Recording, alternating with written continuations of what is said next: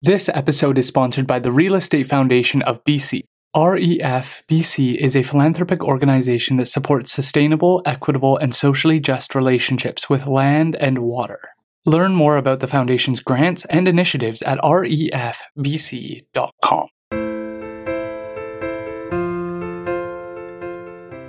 So, Aiswael, Talitzel Kwa Lakamel, Talitzel Kwa Tsayalis, Dara Kelly till squeak, Quiquihas till squeak. So welcome. It's a good day. My name's Dara Kelly, and I come from Lakamel, and I carry a name Quiquihas, which comes from Tsayalis or Chehalis. Wow. Can you tell us what else you said in that? Was that good morning and your name? Yeah. Wow. And do you enjoy learning more about the language? Has that been something that's interested you?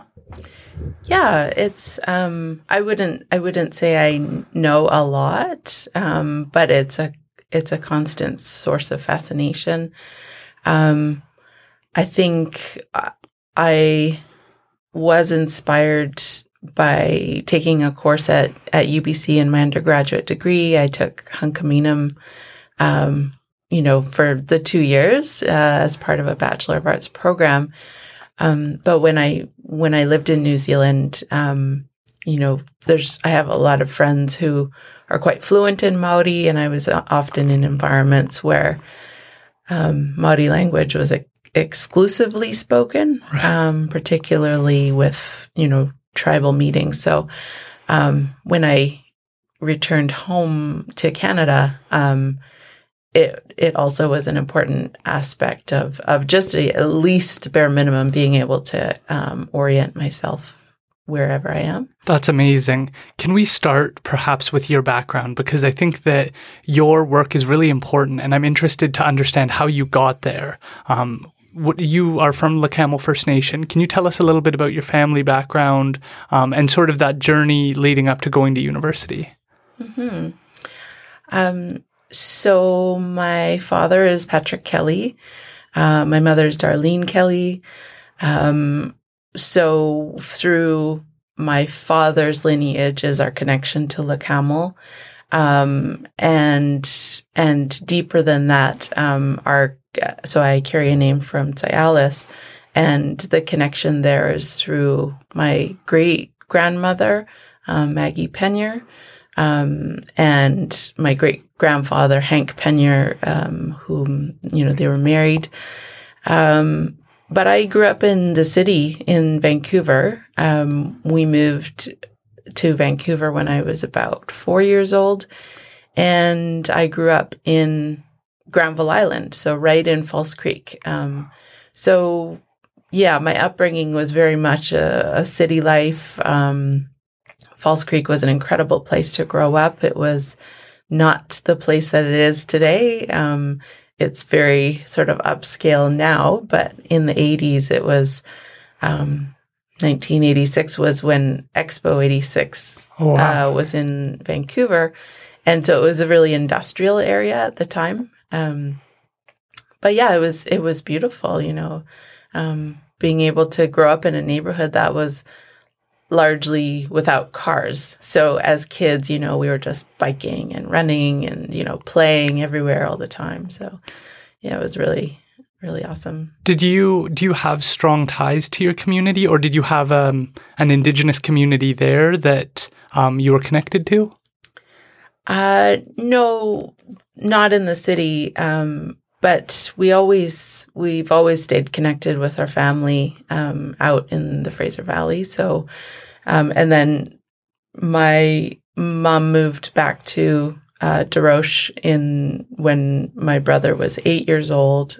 That would have been when I was 9. So I was always coming back and forth to the valley to come and be with my mom. Right. Yeah. So it was actually quite a stark contrast, right? Growing up in downtown Vancouver and then having a second life that often it was a duality that both worlds didn't really ever meet, if that makes sense. I had all these friends that really didn't see the res life, and then this res life and family who really didn't see a lot of what it was like for me growing up in the city. So it was I feel like I've held that duality all my life. I really find that interesting, and I think that it's something that so many people don't understand, or it's hard for them to see, because I grew up in a similar circumstance where my community is Chihuahua First Nation. I've never lived on reserve. And then my mother was part of the 60 Scoop, so we had family out in White Rock. My non-biological grandmother had like $1 million home, very nice community. And so when I would visit our community, whether it was for a funeral or a gathering, it was completely different living circumstances, different perspectives on the world, different challenges. And it really taught me how hard, I suppose, life can be. But there's a stronger community there. There's deeper bonds, I think, than people realize on reserve. There's more trust. There's, to me, perhaps less judgment when it comes to material things. There's more a community spirit when you're at a gathering. It feels like you're perhaps less judged. Everybody's welcome. There's those elements. But then seeing the different financial circumstances that other people are in, it taught me the differences between the two worlds. And I think that Carrie Lynn Victor, who was a past podcast guest, shared something similar, that she was working on her art career out in Vancouver, and then she'd return, and she felt that kind of two-world separation where she was she had the res life when she was in Vancouver, and then she'd go back to the community, and she was treated like she was Caucasian in her speaking, that she was very eloquent, very her words were all correct, and so she got it from both sides. And I think that that's so interesting, because there's two different cultures, there's two different approaches, and I'm just wondering what your experience was like in regards to that. Did you gain anything from being able to see those two different worlds? Yeah, I mean, I think there's a natural fluency that you develop just being able to navigate within both worlds sort of on a dime. You could be in the city one day, and then the same day you're out in the res with family, and you just adapt to whatever environment you're in. And I think ever since I was very young, I've always been very shy, very introverted, and very academically oriented. So, even being, no matter where I was reading, and I was immersed in a lot of children's fantasy literature. That was my sort of place that I went. But I also have really strong memories of, being only a year difference from my brother. And, we were just kids, and I think it's just normal, when you're kids, you're just biking and scrambling around in the bush and climbing trees. That was our thing. We would climb trees, just absolutely absurd if I think about it today, the things you do behind your parents' back, and you never tell your parents that, you were scrambling and waving around in the top of a tree. But that was just normal, right? Building forts in the back of, I remember my auntie and uncle lived just sort of at the entrance of Lekamel territories coming from the city. And so I remember being back there and building forts and things like that. And that was the cousin experience, was just a lot of play, running. It was that kind of natural athleticism, if that makes sense, where you're just outside all day long. Yeah, I find that that's something perhaps we're needing more of. I saw a report that they were saying that we're going to start prescribing people to go outdoors, that's going to be something that we do to start to address some of the challenges we're facing with anxiety and depression, that we're going to start prescribing people going outdoors. And it's like, that sounds good. But within Indigenous communities, the beauty is that there is just this go outdoors, have fun, explore, be a child. And when I talk to family members or people who are in their 50s or 60s, they talk about how they would just go out into the forest and they wouldn't come back for 5 hours and they would just be out there exploring. And I think that there's part of your development that you go through that helps you grow as a person, that creates a sense of independence, a sense of responsibility, a sense of caring for the people you're with when you're out there, because you're like, well, if you fall out of that tree, I'm the only person around, so I have to help you in those circumstances. And when I was with friends on reserve, one of the experiences was like we entered a beehive by accident, and we all got stung brutally. And I had to carry one of the other kids back because he had gotten stung so many times. He was starting to have like a reaction. And so those experiences are so unique, and you don't get them when you're in the city. You don't get where are we again? Like, we're lost in the forest. Oh, like, we better start to find our way back. It's getting dark. Those kind of exploratory experiences. And you're having to go farther and farther into northern BC or into the interior to start to have these experiences. And I think that it's unfortunate. And I don't know what the solution is to something like that. I don't know. I think a lot of it's just the messaging of your parents and your caregivers. And of course, the world's different. You know, it's actually not totally safe for kids necessarily, depending on where you are, right? To just wander anymore. I think it's really challenging. But I do attribute, that playfulness and that inclination to just be kids.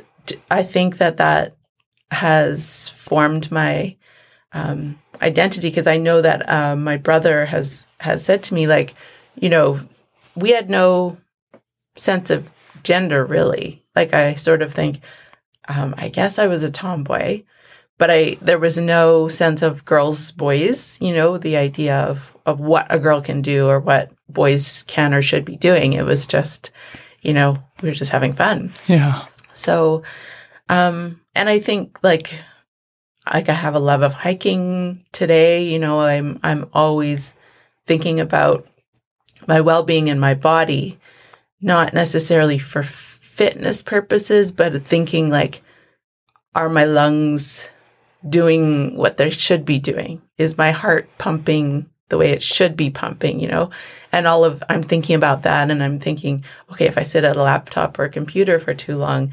my body's not operating the way it's supposed to. And so that's where I draw on that connection to my childhood. Yeah, I think that connection is so important, and it's so curious that it's not more popular, I think we're starting to see inclinations of it, but having that understanding of like your heart beats every single day. And so how do you make sure that if it is beating every day, that it's beating properly? And we just got a book called Breathe, and this person was a journalist, but they dove in and traveled the world to understand different breathing techniques, and understanding that, and I didn't know this, that your nose is actually a dehumidifier. And so we've got all this equipment in our house to dehumidify the room, but if you're properly breathing through your nose, you actually get more oxygen per breath. So a lot of people, when they start running or hiking, they're like, well, it's harder to breathe through my nose. But you actually get more oxygen, and it actually gets rid of a lot more viruses and bacteria and stuff. And I was talking to Paul Van Westendorp, who's our provincial apiculturist. He's our beekeeper, and he was talking about how if you get stung by a bee, the best thing for you is to do nothing. because your body has a natural response to that. And if you have arthritis, getting stung by a bee can actually be a really good thing, because the chemicals that your body creates to flush that stuff out is really positive for your body. And so those experiences are good for you. And I think that it's so interesting. I also interviewed Stephen Hu, who wrote 105 hikes in and around southwestern BC, and the connection you have with the environment is something that's so good for you, because then you start to see how you're connected with the world.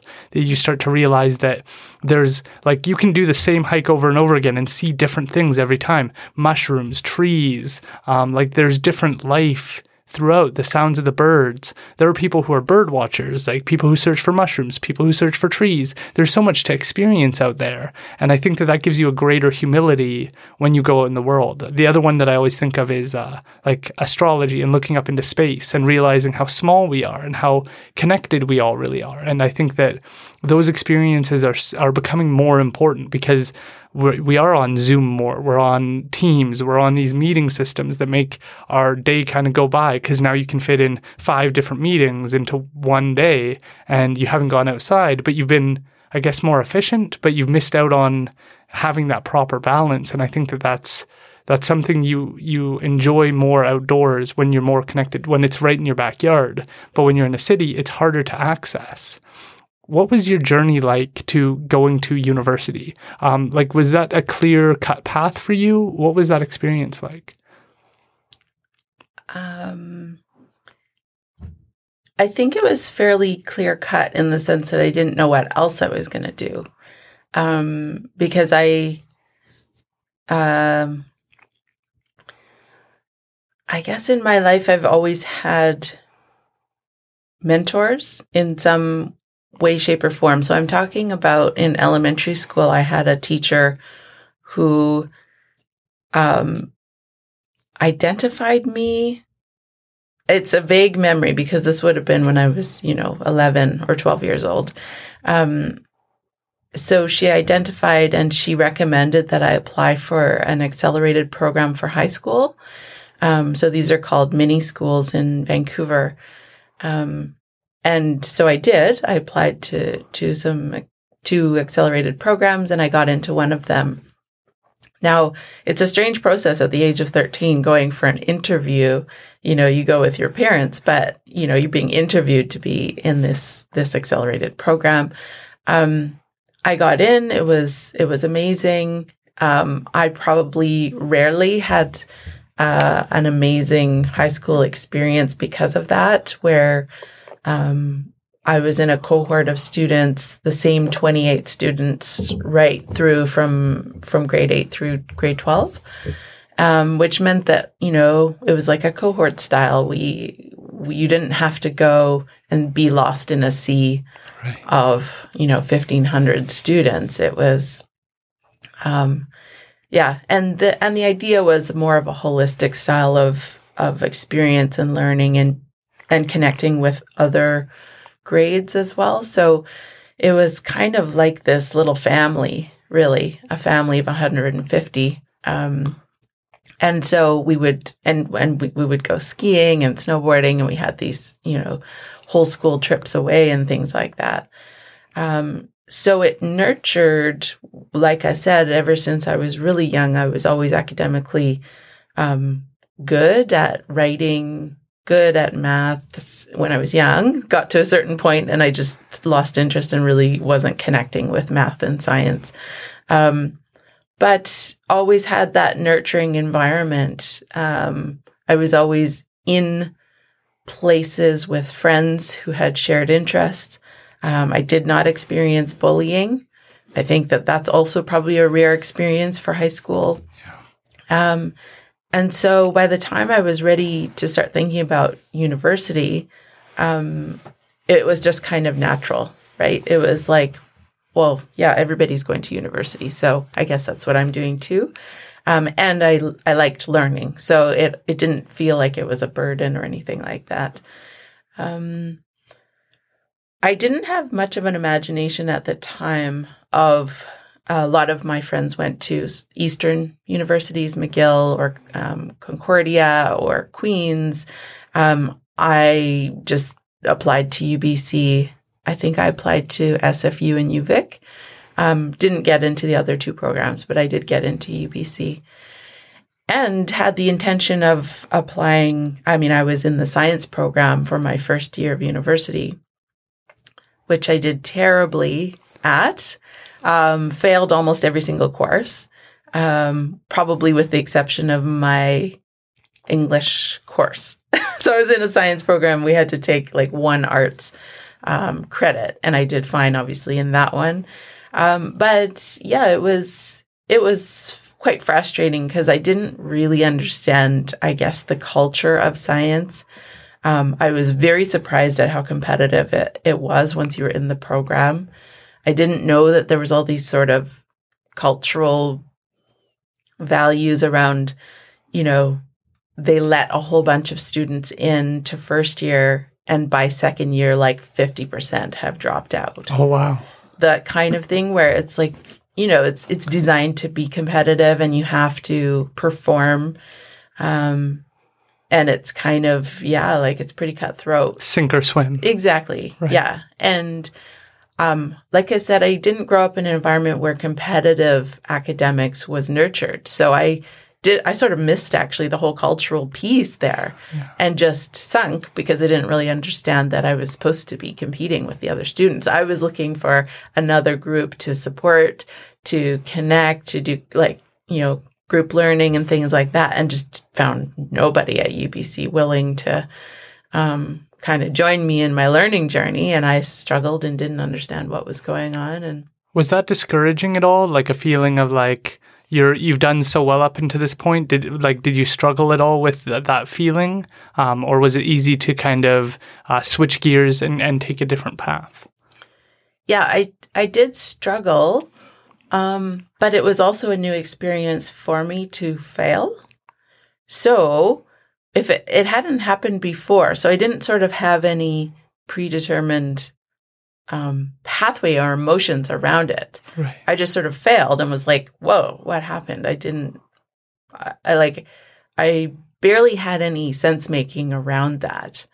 But one of the things I did know was university is expensive and I can't afford to, I was sponsored by LeCamel, and I knew that, I can't afford to just keep trying and wasting a bunch of money. So I decided to take a year off.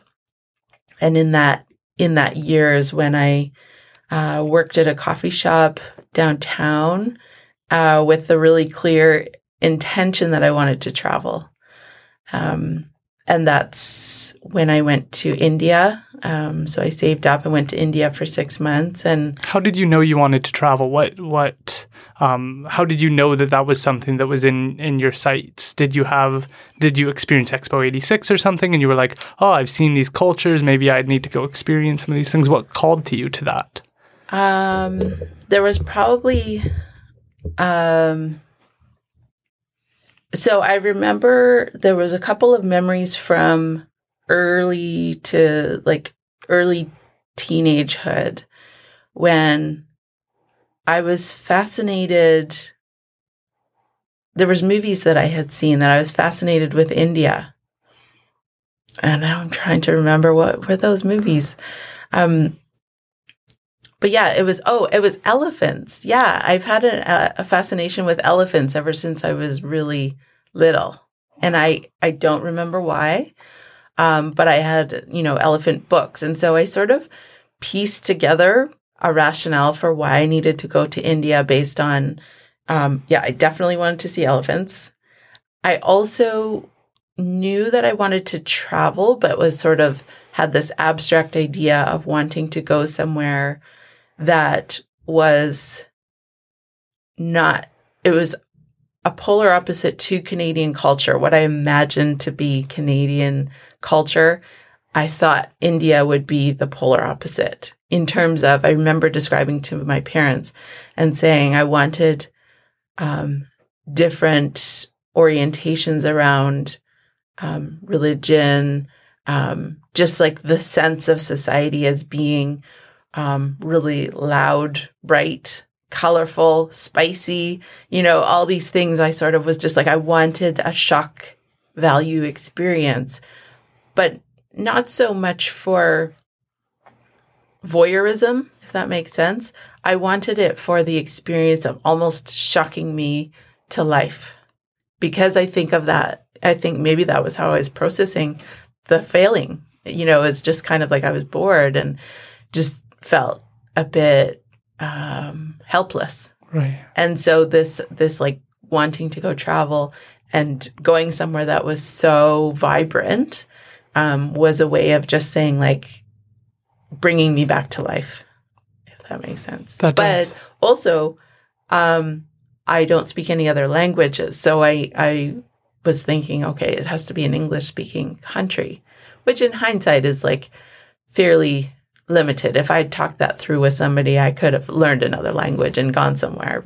But yeah, what was India like? Did it meet your expectations? What experiences did you gain from that? Well, I was backpacking, so, you never really know what to expect. I was traveling very cheap. At the time, I was only 20 years old, which I learned once I got there that most travelers go to, Europe, or they kind of travel in easier places, if that makes sense. And India's kind of the next, like, it's a level up for an experienced traveler, partly because of, you have like safety concerns and how big it is, and just how much it is. But of course, that's what I was seeking. So for me, it was the adventure and the excitement, and like, I'm ready for like all the buzz. And yeah, so I mean, it was pretty scary, but thrilling at the same time. It was everything that I had imagined. I met a Canadian through the snowboard club at UBC, because I was a snowboarder. And so through the snowboard club at UBC, there was a Canadian who had a friend in Mumbai. And so I landed in Delhi, spent some time in Delhi, and then took a train to Mumbai, which was about 18 hours, I think. Wow. And it was great. It was great to connect. At the time, he was the consulate for Canada, which I didn't know that I was meeting a consulate for Canada. He was 24 years old. He was really young. Yeah. But it was a great connection. It was a nice stopping place. He was, very wealthy in terms of sort of the basic standard of living. So I stayed with him for a month, and then I carried on and did some more traveling. Hopped on another train, 25 hours to Kolkata. And then, so I traveled around the north of India. And then for the last leg of my trip, traveled down to sort of the hot beaches in Goa and Kerala. Yeah. And so it was amazing. It was an experience that I will never forget. I met incredible people. The community of travelers, I think, when you're traveling alone is always really supportive, and people look out for you. One of the things I noticed, lots of people when I returned asked me, like, were you scared to travel around as a woman? A single young woman. And I remember thinking I would watch other travelers who were often in pairs, and I would watch how men traveled. And I was treated quite distinctly differently, because what ended up happening is many Indians would ask me, where's your group, or where's your partner, or, and I would say, well, I'm traveling alone. And immediately it became like suddenly they felt that they had to protect me from the rest of the world. Oh, interesting. And so they were like, "Oh my God, you're traveling alone. You need somewhere to stay. Come and have dinner at our place. You know, you've got to be careful out there." So they were like suddenly rallying to make sure that I was okay. And I was so I ended up staying with like a lot of Indian families. It happened multiple times.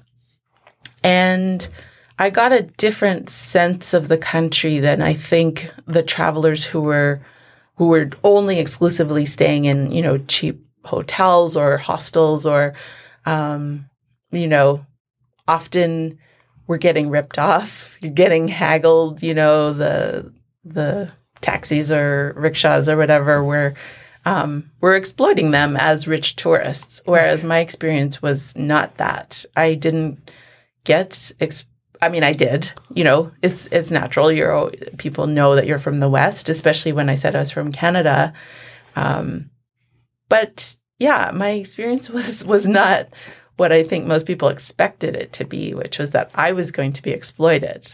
I was the person who was like, wow, we have to support and help this young woman who maybe naively is traveling by herself in a dangerous country. That's how they saw it. Right. Were there any experiences being in those homes that were perhaps unique or where you got a different perspective? Because the reason people typically travel is for the cuisine, the culture. You being able to enter these people's homes and kind of see behind the culture of tourism. Often they're like those main roads perhaps look really nice and then you go a few roads back and it's a different place. Did you gain any experiences or gain any insights into relationships with people? Because it sounds like they went out of their way for you in a really positive way. Mm-hmm. There was one experience where in order to extend my visa, I had to travel into Nepal just for like a 24-hour period while you renew. You have to go to the office, whatever. There was one dinner where there was a Nepalese man who did the same thing, invited me to come and have dinner with his family. So I got on the back of his motorcycle and he drove me to his family's home, quite rural and quite remote. And it was like a mud home. And I was fed really well and they played music for me. And it was beautiful. It was like really a family life. And I can imagine that for them, I don't know what they thought I was doing or who I was. And then he delivered me back into the city, but I got to try cuisine, you know, home cuisine, which is, you know, they cater to the Westerners in Kathmandu, and it's like weird pizzas and things like that. Like, yeah. So I was happy to actually not eat the tourist food. It was nice. I got to try this fermented rice drink, which came in like this huge, kind of looked like a wooden keg, but it was it was like this massive drink. Yeah. And so coming back, what was that like? What did you take away from that? Did you have more perspective on where you wanted to go, or being able to see that culture, wanting to do something with your own? Where did that all kind of come into play? Well, I think the experience allowed me to develop a stronger sense of my own intuition, and my own sense of, I was developing and testing my own boundaries around risk taking, which I felt strongly before I had left that I didn't feel that, you know, be staying in Canada really allowed me to do that in a, in a interesting and sort of healthy way, right, to test your boundaries. And I remember distinctly too, so this would have been 2003, which was only email communication, really. It was the starting starting to hear about Facebook, but really it hadn't. There was nothing. There's no social media. So I remember also handwriting. I've always loved handwriting letters. So I handwrote letters, like millions of letters to family and friends back home. And I remember writing that I had never truly experienced loneliness until I was in India. And that the experience of true loneliness was, I knew at the time it was so important because I just didn't know that was a feeling that I had inside me. And I knew that it was because I had no access to family and no access to friends unless I picked up a phone call, and it was quite expensive. So I restricted myself by being so far away and developed emotionally in a way that I could never have anticipated. Right. So, and I know that changed my life, because I kind of reflected that when I was in Canada, that when you're always having access to your family and your friends, you kind of take that for granted. You just lean on that all the time, and you just.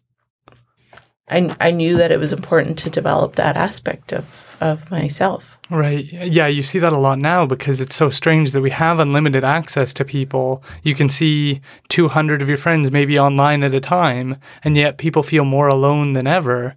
And my partner Rebecca and I like doing that. We like when we travel, we don't send messages, we don't send texts, but we write letters, or we use postcards and we just write something to the people who are going to appreciate that form of communication, that are going to see that we went out, we tried to choose a quality card, that we tried to write something thoughtful, not just like, hey, hope all is well, bye. We were just like, let's share like one experience we had here. Let's write it down. Let's be clear about it so that there's an intention towards the communication, because we can get so, hey, how are you? Good. How are you? What's going on? Not much. We get so simplified in our communication that it concerns me, because we miss out on the people. The one interesting thing I've always found is it's so hard for people to be able to share their traveling experiences because they feel rushed. Because it's kind of like a dream. When you try and explain your dream that was like super amazing to you to somebody else, they're like, I don't understand. But there are certain people who actually care about what your traveling experience was and what you learned, or what food you tried, or those people who actually are genuinely interested in who you are. And I think we can fall into a category of, well, I have 10 people I text all the time, so I must have 10 really good friends. But who are there for you when you're struggling, when you're feeling a little lost or frustrated? And it's interesting that you make that comment of like loneliness, of really starting to understand that and recognizing the people in your life and what their value is, because you're disconnected from them, and you realize how important they are, because you can't just say that thought that's on your mind and now you have to write a letter, or you have to schedule a phone call to tell them what your thoughts are. And I think about that a lot in terms of like, we have these moments where we maybe think of someone when we hear a song or something, and then we don't act on it. We kind of just go, oh yeah, that means a lot to me that we went to that concert together 5 years ago, or we had this experience, and you don't tell the person.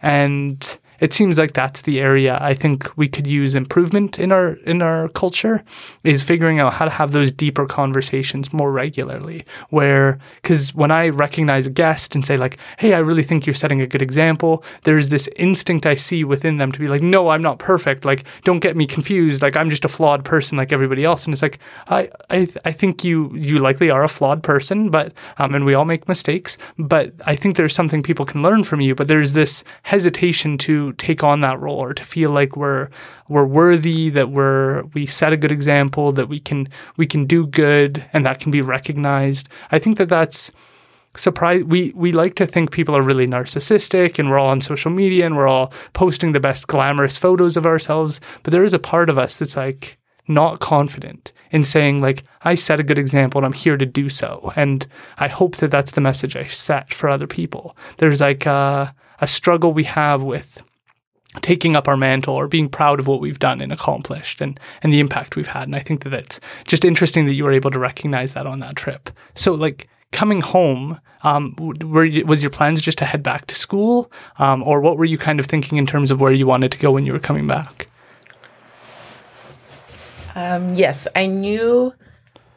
I think that was part of the journey was what am I going to do next? And exploring that and having that time to really think that through. So it was fun. It was, it was super exhilarating, and I came back and felt like a changed person. I should also mention that, again, when I was 20 and I made that decision to go to India, there was absolutely a narrative in there of wanting to explore this place of the people that we were imagined to be. Interesting. I knew that this place of India was so problematic within our identity as Indians in Canada. And I was trying to understand and unravel that. So my very simple question was, well, who are the Indians then? Who were we mistaken for? Right. And that's, it's so sort of, it's a blunt way of exploring identity, but it was really important to me to do that because I wanted to then come back to Canada and have this concrete place to jump from, to say distinctly, I know exactly what I am not. Right. I know exactly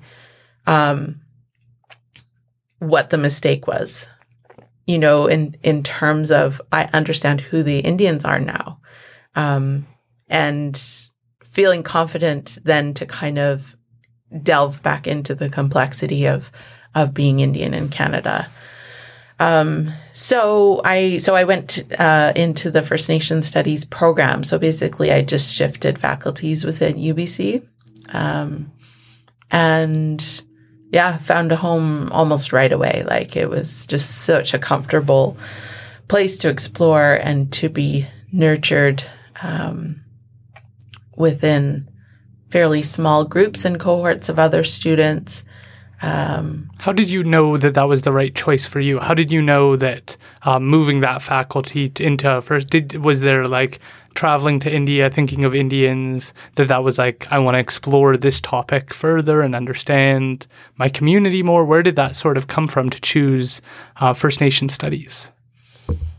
Well, I think it was kind of along the lines of like, how could this mistake have been so stark, right? Like, historically, how could we have been mistaken for India? So then, I was like, well, where can I explore this question, of these mistakes? I should also say it's not that I didn't have any understanding of the political environment in Canada or BC. My father's been very involved in BC politics and Canadian politics, ever since he was working at Kokolitsa back when he was like 20 years old, and working with elders and, caring for Maggie, my great grandmother. Dad's always been quite a strong political voice. I read one of his, he wrote a satire back in like 1970 for a local newspaper about something very political, and he was making a really clear statement about, the state of Indigenous politics at the time. So I had that filtered through my dad's experience. But I knew that the job that I had to do was to walk my own path to figure that out. So it was a bit of like trying to get the building blocks in place, if that makes sense, getting the nuts and bolts of what I also knew were the gaps in my high school education. Trying to fill that. Is your dad a role model to you in that regard of the politics? Did you see perhaps the struggles that he was facing in terms of like running into roadblocks? Because I know working with the Native court workers, we do run into political challenges. Did you have like perspectives on that of like, I want to further these issues, or Like, what was your perception of your father when he was facing, it sounds like, some good times and some tough times in the political Indigenous realm? I don't think I'd figured that out yet. I didn't figure out. Yes, my father's been an incredible role model in my life. I've always looked up to him. Makes me emotional. Yeah, and he's just, I'm getting emotional. I've always had an amazing relationship with my father. Like, at this stage in my life, I'm 39, and we're definitely friends, and in many instances, actually more and more colleagues, being able to kind of be on par, have loving to be in Indigenous spaces, especially in Indigenous economics, and being able to know that we're both sort of shifting and moving, hopefully, the dial for the next generation. That's amazing. What did you learn during the beginning part of your education that perhaps stood out to you? Because we're hearing, I think it's frustrating to hear about how these recoveries are being viewed, because if you read The Indian Horse or watched the movie, if you have any understanding, you knew that Indigenous people did not want their children to go to these schools. Mm-hmm. That was something for over nearly 100 years now, that they did not want their children in these schools. They knew it was not a good place. And we get, I listened to an interview with Charles Joseph, who's a carver and an Indigenous artist, and he went to Indian residential school, and he talked about how children would pass away, and there would be bodies, and the people who ran these schools would, to get rid of the bodies, make the children light the match. And I understand Indigenous communities' frustration with the general public when there's this vast disconnect of what's gone on.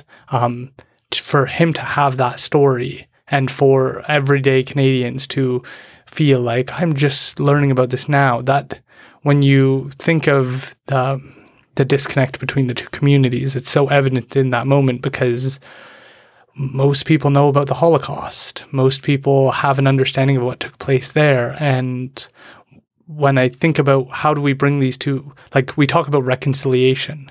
These are the things that, these are the conversations to me that need to take place. Is First Nations communities does not feel like that general public was there for them when we needed them. And it's not like we were in different countries. We were 3 blocks away from each other, having completely different lived experiences.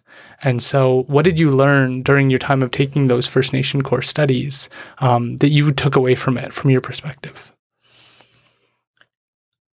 Well, I mean, I think because I'm now in the education system on the other side of the table, instructing university students at the graduate level, I also know that, you can think of the different tiers. So if you think about an undergraduate degree and a master's degree and then a PhD, the skills that you are gaining and the developmental objectives of designing courses and learning in that particular sort of tiered structure. I think so. The undergraduate experience really is that you're still actually learning how to learn in an undergrad, because there's such variation, I think, in the high school experience, that you're still forming really key skills, how to form an argument, how to translate what you read into a coherent, narrative for an essay, say. You're still learning how to do basic research. How do you search for an academic article? What is a database? How to use the library? That's all really still foundational, right? The master's level is when you're starting to get into actual research, starting to hone those skills around how do you design a piece of research. That's a really particular skill. And then the PhD is doing all of that, right? So it's the cumulative effects of those different degrees leading up to that. Right. So for me, that's how I think about my undergrad, is that at the time, I had incredible instructors. I also had an incredible cohort where, a very good friend of mine, Dr. Carmen Cray, she was in the program 1 year ahead of me at UBC, and we both now have become, professors at SFU. And, but I remember being involved in a project of hers after she had graduated that had impacts at the university and still does, because I did an interview for a project called What I Learned in Class Today. And it was a real story of racism in the classroom. And it was an emergent project where she was hearing that, other students were experiencing racism in the classroom. And then I had an experience of a racist moment in a classroom. So they developed this project to have us tell our stories and record that. It then became a video. And it ended up having quite widespread impacts because this video became mandatory for all faculties, all instructors to watch. And then instructors were also showing it to their first year law courses. And it became one of those things where I think I was one of the opening interviews. So afterwards, students would be on, the bus, and they'd be staring at me. And then they'd be like, "You were on the video of What I Learned in Class Today." And I was like, "Oh, yeah, I was." But afterwards, I got a lot of response because people were saying, "Wow, that was very brave of you to say what you needed to say." And I remember thinking it felt like a very misplaced way of connecting with me on the moment that I had shared in the video, because I didn't speak it out of a place of bravery. I spoke into that space because I was having a private conversation with a friend of mine, which made it a safe place for me to actually divulge what that racist experience and very traumatic experience was. So it seemed strange that everybody thought I was brave, because I was thinking, well, I didn't do it to be brave. I did it because it was safe, because it was something I trusted her, and I trusted that what she was going to do with that video and that narrative was going to be good work.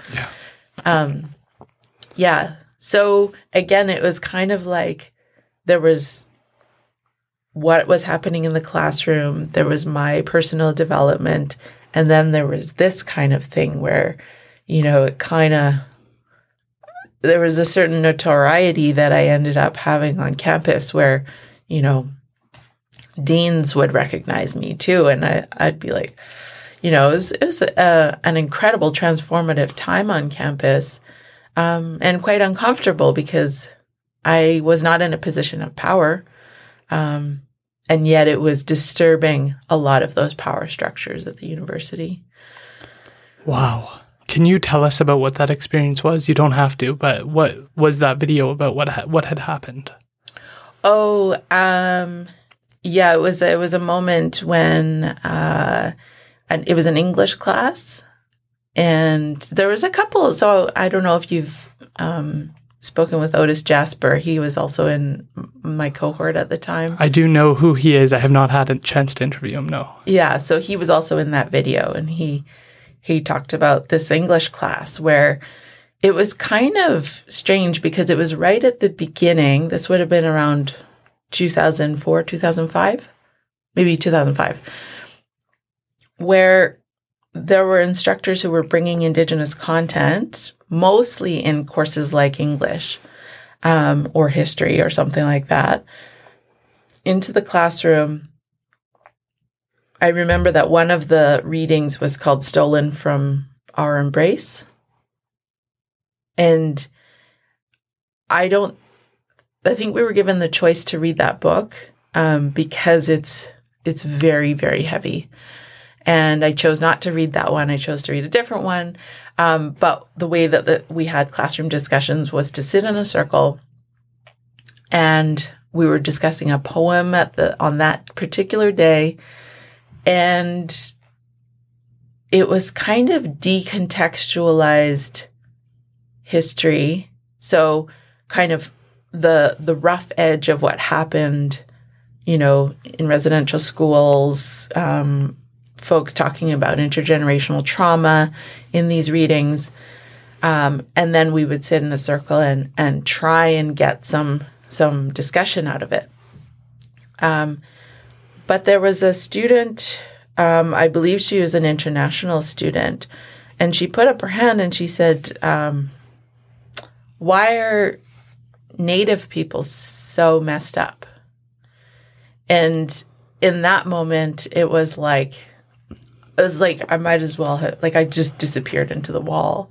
It was that kind of trauma that, your throat closes up and you can't speak and you just kind of go blurry and just you check out because you're sitting there thinking,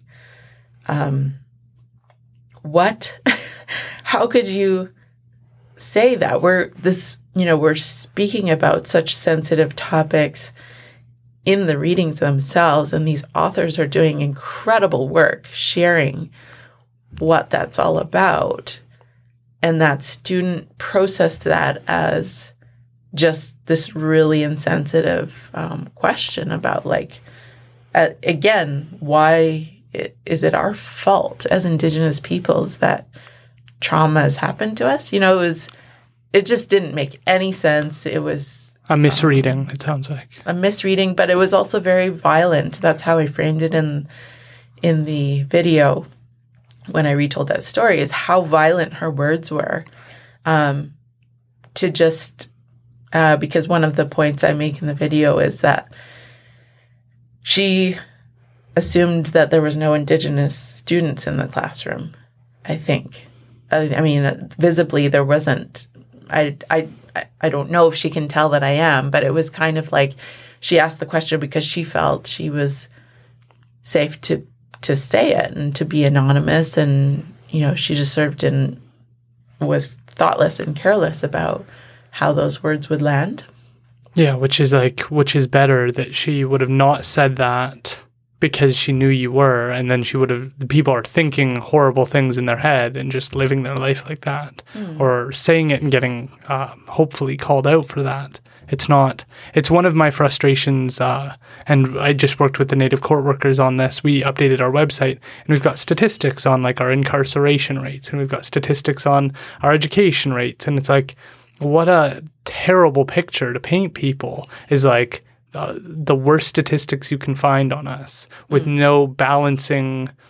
Because my argument has been watch us turn this around. You've disadvantaged us. We faced insurmountable adversity. We faced racism. We faced abusive governmental policies. Watch us come back. This is not the end of our story. And it's what I get hesitant about when we talk about Indian residential schools, colonization Indian residential schools in the 60s scoop, and then that's it. Well, first of all, there's a whole history prior to colonization that's super interesting.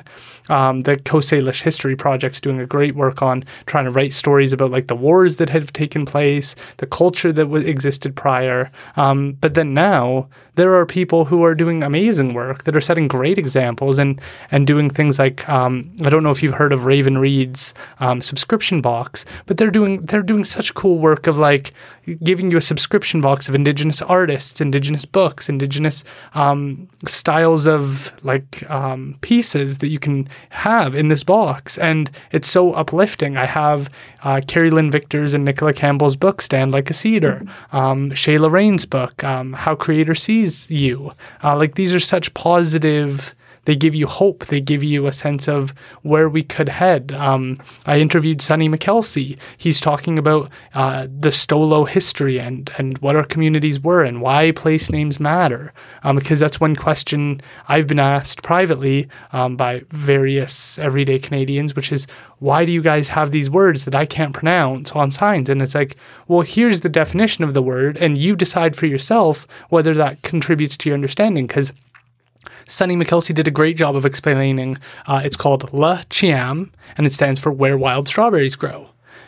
There is still a strawberry patch at the top of Mount Chiam. And so that's beautiful. And we should preserve that wild strawberry patch for as long as we can. We should be grateful that that exists. Carrie Lynn Victor helped name Laquam Park. Why is it called that? It's called that because it's where the mossy place is. And she explains that when you have that understanding, you're more likely to protect it. When you understand what it was, and she does a great job of saying, first it starts out as a small trailhead that's kind of paved by feet. Then people come in and they decide to gravel it and try and make it more clear. Then they put in a play park. Then they put in parking lot. Then they start putting in houses. Then they start building high rises. And then it's no longer the mossy place. It's something completely different. But if you know what it was, you're more likely to protect it. And I think that those conversations help balance out our understanding. But it really frustrates me when people just want to talk about the terrible things that happen, because it's almost as if that's all we are. And I don't think that that's all we are. I think we're far more interesting than just that. And so I'm interested to know where you went from there. Did that light a fire under you? How did you, that video, it sounds like it was sort of misunderstood by others. But where did that where did you go from there? Well, I don't think the video was misunderstood, because it, if you watch it, the message is quite clear. Right. It lands like a ton of bricks, basically, right, with a series. I think the impact of it was the series of speakers, that it's not just one student, and that was, I think, the transformative impact for us as participants in that project, is that, what I thought was just a horrible moment in my university experience is a more common experience across a lot of universities for Indigenous students in general. Right. And so by being able to capture that collective voice, we were able to not only, it's healing for us, right? To see that and go, oh, you saw that, you experienced that, you felt that too. So then immediately it became a systemic change. Right. A piece that caused systemic change, actually, which was good. So, in the background, I knew that my journey with learning wasn't finished. And I had a mentor. I worked at the UBC Longhouse. At the time, the director was Dr. Rosalind Hanna. She now has a different last name, but, I remember a moment with her where she said to me, you can get a doctor degree too. You'll get a master's degree if that's what you want, and you'll get a doctor's degree. And she was sharing with me her experience of doing graduate school. She studied in Florida, I believe, and Arizona. And I, again, I was doing my undergrad when I was working with her, and so I hadn't really contemplated that, but it lodged a little seed in my mind that that's what can happen next. Right. And when I graduated, again, I took a year off and I was working at UBC, and during that time, I really was sitting with the question of whether or not I wanted to do grad school, and then ended up thinking, yeah, okay, I do. but I was feeling the itch to travel again, and had read Decolonizing Methodologies by Linda Smith. And at the time, it was the FNSP program, First Nation Studies. There was a strong emphasis on research, and we learned a lot about research ethics. We had to go through the UBC research ethics process. We did little mini projects, and that started my passion for research, where I started to think to myself, what would be a question that I would want to explore in grad school? And that's when I got to this question of leadership. So I started to, I had good mentors who were advising me, when you get ready for grad school, you want to have your clear research proposal. You want to be familiar with some literature, even if it's not what you end up using in your project. You need to demonstrate that you have an interest and you have that background. And so I started to put all those pieces together, for a grad school application, and thought to myself, okay, I didn't want to stay at UBC because it took me a long time to do my undergrad. So I thought, where can I travel? I didn't want to go to the US. Was there any reason for that? I actually didn't want to do the GRE or the GMAT or whatever, the standardized tests. Right. Yeah, I didn't have the money at the time, and it just I just didn't have anywhere in the States that I really wanted to go. Right. Yeah, so it was kind of thinking I could go to Australia, I could go to New Zealand. Those seemed like my options, and didn't bother with Australian schools, but just applied to. There's a program at the University of Otago called the Master of Indigenous Studies. I think I applied to 4 programs in New Zealand. They were all Maori or Indigenous Studies programs. I think I got into 2.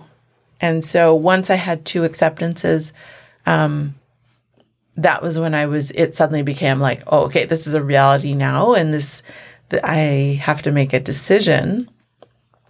And so I thought, I can't do that from Canada. I have no idea what it's like. And so I also knew that it's extremely important to be deliberate and conscious about the decision you make for grad programs, because it's a really serious commitment having a supervisor.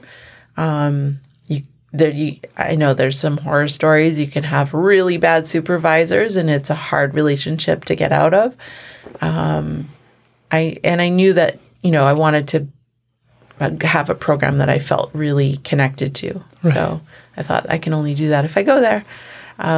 So I went and spent a year before grad school just visiting universities and, again, working in hospitality, and just traveling and having fun during that year. Right. And you went down the path of economics. What weighed into that decision? So I met in that first year. This story is what I'm losing the word for it. There was a lot of maybe serendipity. There was a lot of just having conversations with as many people as I possibly could. So I was staying with a friend of Dr. Hannah's from the UBC Longhouse. She studied with a woman who lived in Auckland. She connected me with her, and I stayed with her and her husband when I arrived, which was, again, amazing to just have somebody on the ground. You didn't feel like you had to be, in a hostel or a hotel or whatever. Where they lived, it was a complete coincidence. Their neighbor happened to be the head of department at the School of Management at the business school. So so the woman I was staying with, her name was Catherine, and she said she was in sport science, or, she was doing her doctorate, and she said, sorry, I can't really help you. I don't know your topic area. I'm not really familiar with Indigenous topics, but our neighbor works in social sciences. Right. And so she said, why don't you go have a conversation with her? I'm sure, it'd be great. She's very friendly. At least she'll be more useful than I am. And so I did. I just sort of went over, knocked on the door, brought my little folder, which had my research proposal. I had my transcripts with me. I was prepared for anything if I had that folder, because I was just like, yep, if this is what you want to see, here's everything that I would need to get into grad school. Right. Carried that with me everywhere. I had all my reference letters. Wow. And so she went through it with me, and she said, I had written this proposal about Indigenous leadership. And she said, I know a lot of people who would be interested in this. Why don't I set you up with a bunch of professors, basically, to just have a meeting? And she kind of was like, well, you're very lucky, because I happen to be the head of department. So if I recommend that they talk to you, they have to talk to you because I'm their boss. And I was like, oh my gosh, I didn't intend for that to be how I went in, but, and that's how I got connected to, I met with Dr. Carla Hokamo, Dr. Manuka Hinare, Professor Brad Jackson, and there were several professors, but those were the Maori.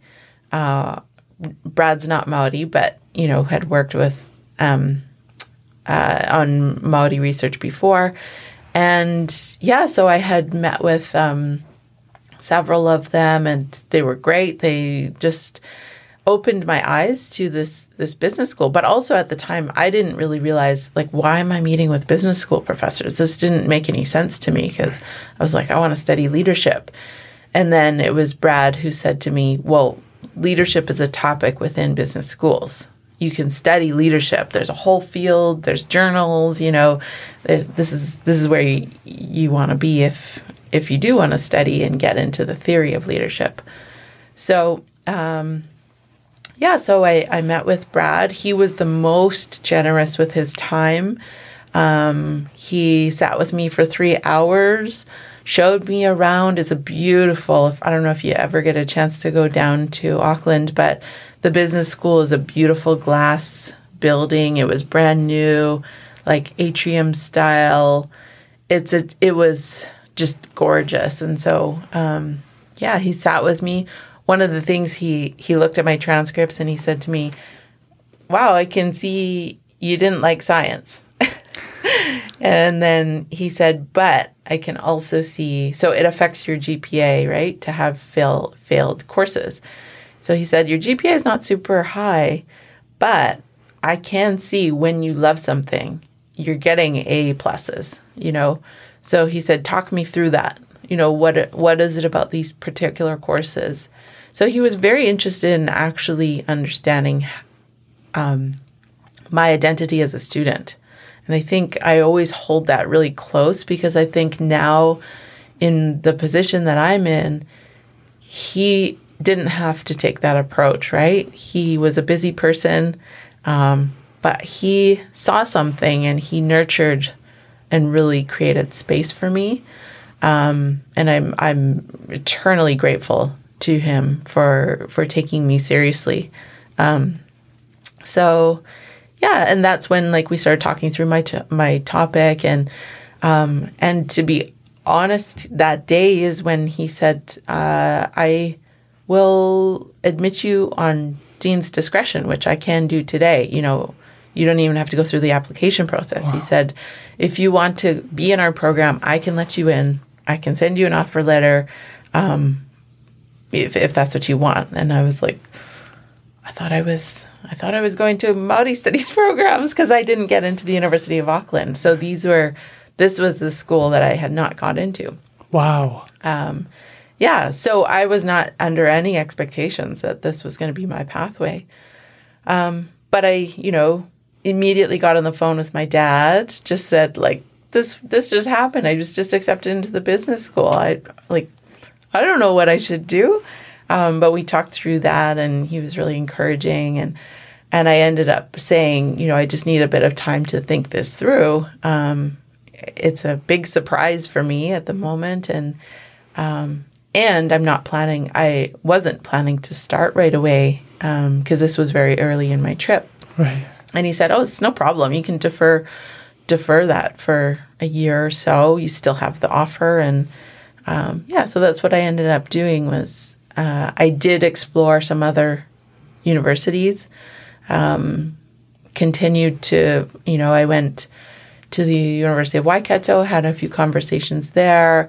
I had a conversation with Awanuiarangi, which is a tribal university, just off the sort of the east coast of New Zealand. Graham Smith is a very prominent Māori professor. He's married to Linda Smith. So, in the Māori scholarly world, these were both rock stars. And he was just getting me interested in the tribal university. And then I ended up having conversations with Victoria University of Wellington as well. Yeah, and just sat with all of those experiences, and in the end, did you feel that's something I think we do struggle with, is that we focus so much on grades that we don't focus on the person's perhaps passion. Like we have attempts at understanding people of like cover letters, but then you're supposed to with the Allard cover letter that they recommend to you in their binder, it's like the first paragraph and a half is already pre-filled in with I am a Peter A. Allard School of Law student at the University of British Columbia. You get so little of your own passion and who you are that part of the benefit is that you got to meet with a real human being. You weren't just submitting an online application that sends off through the internet and is read by somebody who could have had a bad day and then they're clicking yes or no or whatever their process is, that it's so disconnected. And it's tough to see because my partner is considering what she wants to do and she's like, well, my goal isn't to get an A+ in everything. My goal is to educate myself the best I can while still being a good partner, while still exercising, while still having good community relationships. I want to be a healthy human being. And it's so, it breaks my heart to think that her being a human, that her living a healthy life where school is not everything, that school is not her whole world, is a detriment to her, because that's who you want doing the work, is real people that are going to have balanced approaches. Because the people who go 100% perhaps at law school are not the people you really want helping you when you're struggling, because their goal is to just do whatever they're doing at 100% pace and not consider how to have a good conversation, how to walk you through what's going on. That's the culture within law is billable hours. How many hours are you billing? How are you maximizing those? And so that's not usually spent having a good conversation with your client and making sure that they feel comfortable, understood, confident in the direction that they're that's not the currency. But my goodness, how much of a better legal system would we have if there was more understanding and more? And so I'm just interested in your experience. Sounds so positive in that somebody was able to look at you as a person and go, this is who you are. And it must have been, I know when I've gotten grades that I wasn't happy with, there's a sense of shame. There's a sense of, if I could just white that out, if I could just erase that from people knowing about it, I would feel more confident or better about myself. So it sounds like that person was able to validate you in a way that for so few get that experience. And I'm just interested in what that meant for you. Oh, it meant everything, because, I think about all the moments that led up to that conversation, right? The intentionality. If I hadn't decided to go to New Zealand, I never would have had that conversation with him, right? I could have just accepted to any program from Canada, rocked up, show up, and then you sort of roll the dice whether or not you are happy to be there. So I think that there was just so much leading up to that. But yeah, I mean, the reason I tell this story is because I know that Brad Jackson's approach, and he's a professor of leadership, right? So I think that has a distinct impact on the approach that he took. He studies critical leadership, and he demonstrated a nuance in his approach to the conversation, which was very human-centric. And you're right. I think it's actually unfortunately rare that happened at all, right? It seems like almost, unthinkable that conversation was even possible. Yeah, I think of I don't know if you've heard of Jocko Willink, but he's a Navy SEAL, and he writes children's books on leadership, and I think some adult books, but he does children's books. And super macho guy, very strong, very hardworking, posts on Instagram every morning, a photo of his clock at 4:30 a.m. every day, just to tell you that he's got this mindset of earning the sunrise. He's a very hardworking individual, but his kind of message on leadership is that it is something that when people think about it and you give someone a role as like manager, you give them a role as supervisor, instantly they want to demonstrate dominance over everybody else and say like, well, I'm in charge now. You got to listen to me. And there's that feeling of like, that's what a leader's supposed to be. But from my understanding, it's supposed to be the opposite, where you're supposed to say, okay, team, what do you need from me to go succeed at the mission? This is what we're doing. How do we work together to make sure we set that and meet our goals and succeed together and collaborate? And how do I get the best out of you? What do you need from me in order to do the best work possible? So what made you interested in leadership? What pulled at you to say that was sort of an area of interest? Well, it was a bit of a combination. So as I was thinking about sort of theories of leadership, and just looking for academic articles when I was still at UBC and just kind of dipping my toes in, everything that I read wasn't connecting with what I intuitively felt and understood. In particular, I've talked about my father and watching him through my whole life and thinking to myself, where is that in the literature? You know, where's the story that I know of the knowledge that he's passed down, the stories that he shared with me, mostly about my great-grandmother.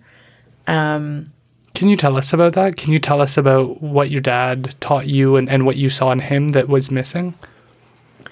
Well, I mean, he would tell us about looking after her. So in his young adult life, he lived with her, and he would drive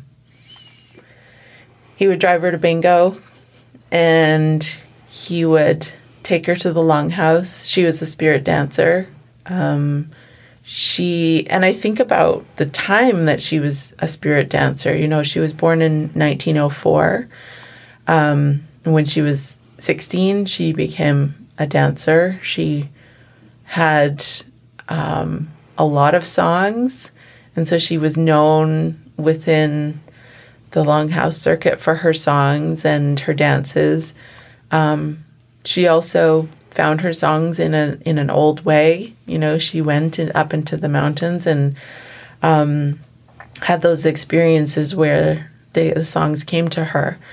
And so he shared that. He shares that. You know, he talks about that time of knowing, like being almost in sync with her through her rhythms of life. You know, when and obviously it's sort of in the rhythms of the winter dancing season, the spring, and, you know, the summer times where he drove her around and, you know, he would drive her to be with the elders program at Kokalitsa, Yeah. So, and I know that time is really sacred in his life because he talks about it as that's when he got his teachings, like she's his point of reference for everything that he learned. Protocol, everything that he does that is based in the teachings now, it all came from that time growing up with her and spending that time. So, so I think that's what I thought about when I thought about leadership, is that if I place myself in the scheme of the family and think about leadership as not a figurehead, but leadership, I think of it always as kinship, as genealogy, that genealogy is a structure for knowledge about leadership that comes through families. So the knowledge that then in our little mini kinship structure, she passed on knowledge to him, he's passed on knowledge to me. She inherited that from her ancestors, and we all kind of branch out. My siblings have heard different stories and little pieces about what that means. A lot of it is driven from the idea of principles and ethics and how to be a good person, and that being a leader is hard. It's hard work. And that's something that Dad always taught me, is that, the hard work is the decisions you have to make, that they're not always good decisions. They don't make everybody happy all the time. But that's not your job as a leader, is to make everybody happy. Nobody's going to be happy if you're thinking about a community. You're not going to get every single person on the same page. But the hard job of the leader is to be able to sit and listen and watch and be able to understand a general feeling to move forward with something. And so, and also, the time that he was with her was in the 60s and 70s. And so that period of time the way that the word that he uses is conservative. So the values, we're not talking about politics. We're talking about the conservative teachings that she passed on to him, was that there's ways of doing things that are strict, right? She was very strict, as were, I think, a lot of our grandmas at that time. And and so that's what he learned, was sort of the strictness of those principles and protocols. Interesting. There's a relationship, it sounds like, between how you look at leadership and our idea of 7 generations. Mm-hmm. And I'm just wondering what your thoughts are on that, because it sounds like it is passed on. And through interviewing Eddie Gardner and Sonny McKelsey, Andrew Victor, they've talked about this idea of 7 generations. It's something I've talked about as something I feel like is missing from so many. Like when we talk about decolonization, I like to try and give examples of what Canadian culture can learn from Indigenous culture, where if they were to adopt it tomorrow, I feel like the world would be a better place. One of them is our respect for elders. That's when you saw how seniors were treated in the COVID-19 pandemic, particularly in Ontario. It was not good. When I look at my peers, how they approach seniors, they take a photo with them as if they're just cute old people. This is the wrong analysis. Even if your family members aren't Indigenous, they likely survived things like like World War II, the Cold War, World War I, the Great Depression. There's a lot of lived experiences. Like I know my non-biological grandmother, she wouldn't waste a thing. And that came from a traumatic experience of knowing what it was like to have nothing. And there's knowledge that she can share with us now. She's not here anymore, but when we're facing inflation right now, we're starting to realize what it's like to have less and less and less. And we know that inflation detrimentally impacts people on fixed incomes the worst. And so there's going to be a tightening of purse strings, a feeling of, I can't afford that now, more than we've experienced likely since the original Great Depression. You could probably compare it to the more recent 2008 depression, but it seems like it's going to be worse. And so I'm just interested in your thoughts on the idea of 7 generations and the leadership values that it sounds like have been passed on to you. Mm-hmm. Well, I also have the experience. So when I was actually doing research for the master's degree, I was researching leadership in a New Zealand context. So I was exploring and interviewing Māori leaders. And it's also very common, as soon as you put a label of leader onto anybody, it is almost like a reflex to deflect that and to say, no, like not me, I couldn't be a leader, because I think that's part of the way that we are sort of taught in pop culture, especially through things like fairy tales, right? Like Walt Disney movies, we see leadership in a particular lens, particular way. Often it's very gendered. Probably they're trying super hard to shift some of that now. But, we learn really young that to be a leader is exceptional. It means you have to have a certain characteristic. You've got to have a certain courage. You've got to have often, you've got to rise up from adversity in order to be a leader. But all of those things can end up being traps where we then feel that, well, the rest of us cannot be leaders then. There's only a few leaders in the world really who can actually fulfill those roles. And it works for society to promote that type of leadership because, it's not a very fashionable thing to imagine that every single person could be a leader. On the contrary, what I heard from a Māori perspective, and it aligns with what I was talking about, intuitively understanding how leadership is passed down. It's not so much about who you are or the figureheads, right? It's about your contribution to the world. And it is aligned with the idea of gifts, that everybody has a gift to offer into society. So leadership then is something that it has many different forms. It's more of a spectrum if we think about not leaders, but leadership as being something we all contribute and participate in.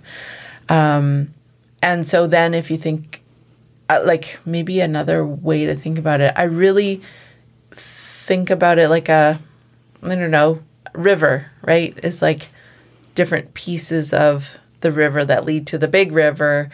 Like streams all leading. Streams, right. Yeah. Like, or I think also about like blood streams where, you've got a whole interconnected system and we're all part of it. So I think of leadership that way. I think of our economies that way. All of these kinds of ideas are not exclusive. There's a piece of that with regards to economies that I have real trouble with, is the idea of it being elite, right? That economics is a science for the elite. We all participate in it. Like, how could it be a science for the elite? Yes, there's scientific modeling, and yes, that's a very nuanced, science. But the idea of that being exclusively for people who are only trained in econometrics or something like that, that's really problematic for me, because that means that that's how you control power and that's how you centralize decision making based on those who have access to that education, those who are gifted as mathematicians, I like that a lot because I often talk about how we think of voting and we think of this individual aspect of ourselves that we are considered the cornerstone of the state, that we're supposed to vote in our leaders, that's what a democracy is. And people always divert to, well, I didn't vote in the last election, the last provincial or the last federal or the last municipal.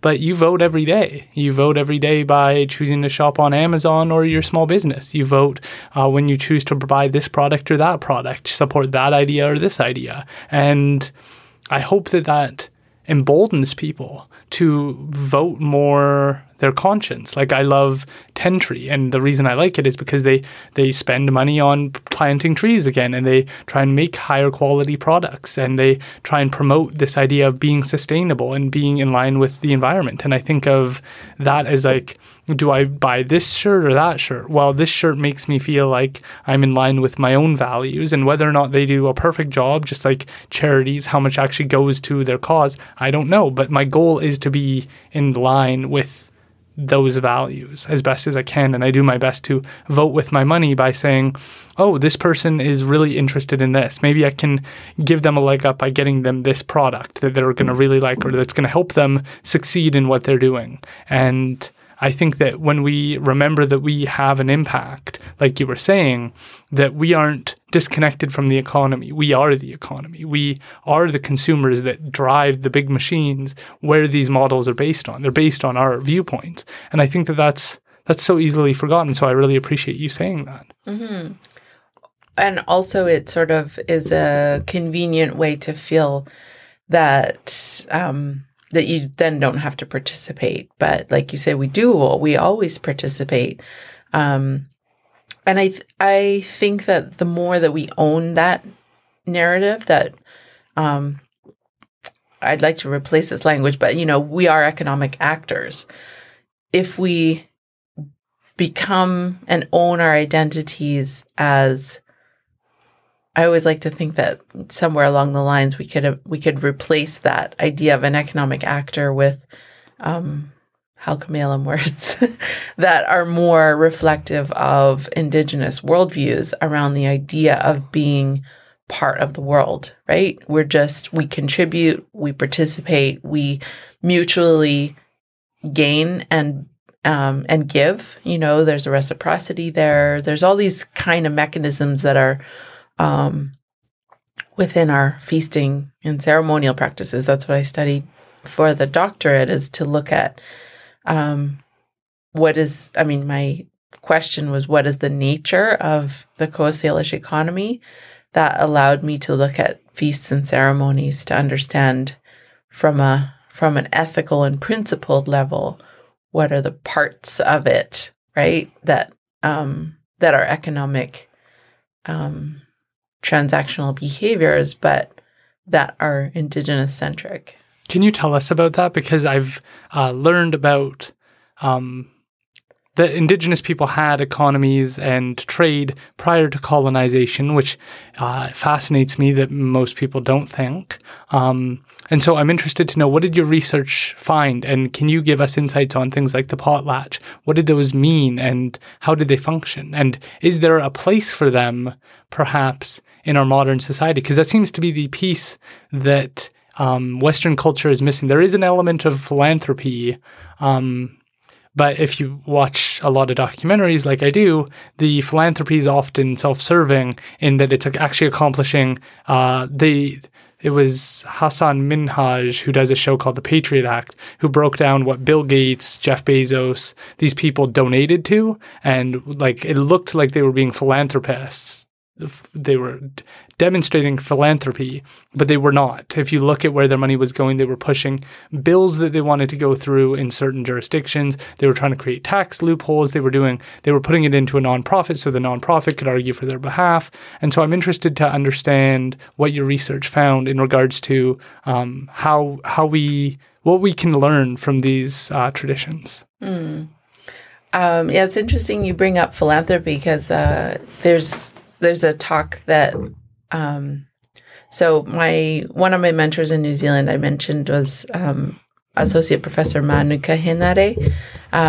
He recently passed, but one of the he would often get, asked, can you do a talk on, Maori perspective of, and then, any number of topics. One of them was philanthropy. And he connected that immediately to the gifting principles, Maori gifting principles. And he said, Maoris are the original philanthropists. If you think about Maori society as being, 4,000 years, 5,000 years old, and part of a larger network of Polynesian gifting in the Asia-Pacific region, which includes Indonesia and Taiwan even, that entire region was linguistically connected, therefore philosophically connected. Yeah. And therefore the principles of Maori gifting were the sort of norms around economic transactions. So he made that connection that, philanthropists and the principles of philanthropy are not new to Maori people. Yeah.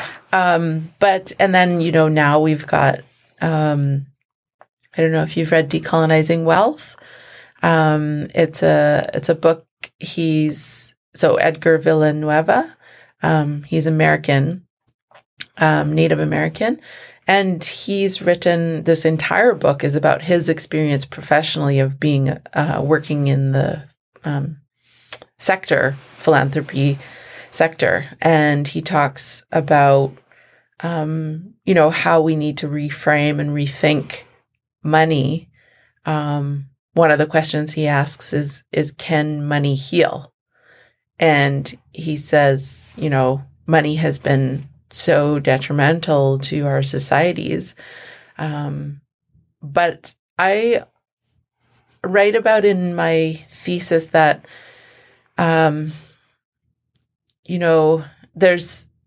there's problems with the foundations of competition in which our sort of capitalist norms have emerged from.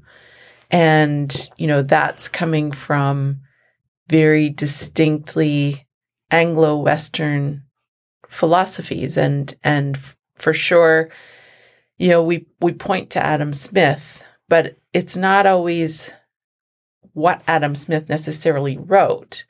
It's the way that our modern society understands what Adam Smith wrote today. So we have to be careful about... Sorry, who is Adam Smith? Oh, he's the father of economics. Okay. Of modern economics. And he was, I believe that he was Scottish. But so he's seen as the father, and he wrote The Wealth of Nations. There's a book before that, which, has been of a lot more interest recently, because The Wealth of Nations is seen as sort of the text, the foundational text. And it was, but there was a book that he wrote before The Wealth of Nations called The Theory of Moral Sentiments. And it's, there's a lot of economists who have read both of those and said, you can't separate those two books. They are both connected in terms of their arguments and volumes. And often people just sort of ignored the theory of moral sentiments. But it's the entire principle and philosophy that precedes The Wealth of Nations. Right. And so if you take one and not the other, you're missing a huge piece of the story there, because what he's setting out in the theory of moral sentiments is a whole lot of principles and ethics about how you enact economic actors.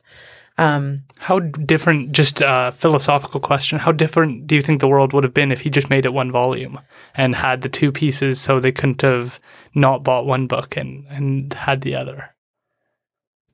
I don't know. Well, I mean, Do you mean if he hadn't written The Wealth of Nations? No, like if he had, because it sounds like he wrote 2 books. What if they were just one? And people had to read the whole thing in order to understand things. Because it seems like a mistake in our capitalist world to give 2 options and then make people buy both. Should have put them both in one book. Or an oversight of just like historical inaccuracy,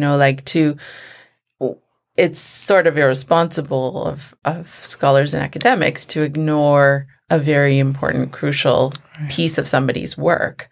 Our job as scholars is to understand the long story there, not to just say one piece is the piece that should inform our world. But yeah, so I mean, I think there's a lot of sort of debate, or there had been, I don't know how much there is now, around this idea of ethical economics, right? And that there's been great shifts, within the London School of Economics around these kinds of debates and conversations. There's been, numerous Nobel Prizes of folks trying to change and reshape the way we think about economics so that it's not just this kind of American cookie cutter, very, when we say capitalist, we have a certain idea of somebody on Wall Street and somebody who's only profit oriented and somebody who is sort of that cutthroat, all costs, just the business wins, the corporation wins every time. I do what I see in my work within conferences and going to traveling around the world and having these conversations is that the world is interested in teaching differently at business schools. Some business schools. Interesting. Not all. I'm interested because I had Camden Hutchison on, and he's interested in business organizations. He laid out kind of the history of capitalism, and one of his hesitations with trying to have a more holistic corporation or having people with more balance is that you get corporations who start taking on those marketing perspectives and they start selling you on, like, my big concern is that climate change is real. We have these real issues going on, but now we have this currency of putting a little leaf on something and saying that it's economic or it's environmentally friendly. And then you read in the fine print that it says like, this was only like up to 5% of this was actually used in a sustainable way. And then you're like, well, that's not that good. Like, why can't it be 50% or 100%? Or like, we should have higher bars to get that leaf. And so his hesitation is that these just become marketing organizations and that they start telling you all the things you want to hear as a consumer, and whether or not they're actually making a positive difference or not is sort of besides the point of convincing you that makes you feel good as a consumer. What are your thoughts on that kind of perspective, that it's just going to be abused if the corporations start selling you on how good they are or how they're trying to be more ethical and responsible? Or the idea that business schools just take on kind of niche topics because it's a new and interesting area for research, but what is the actual impact we really make? Oh, interesting.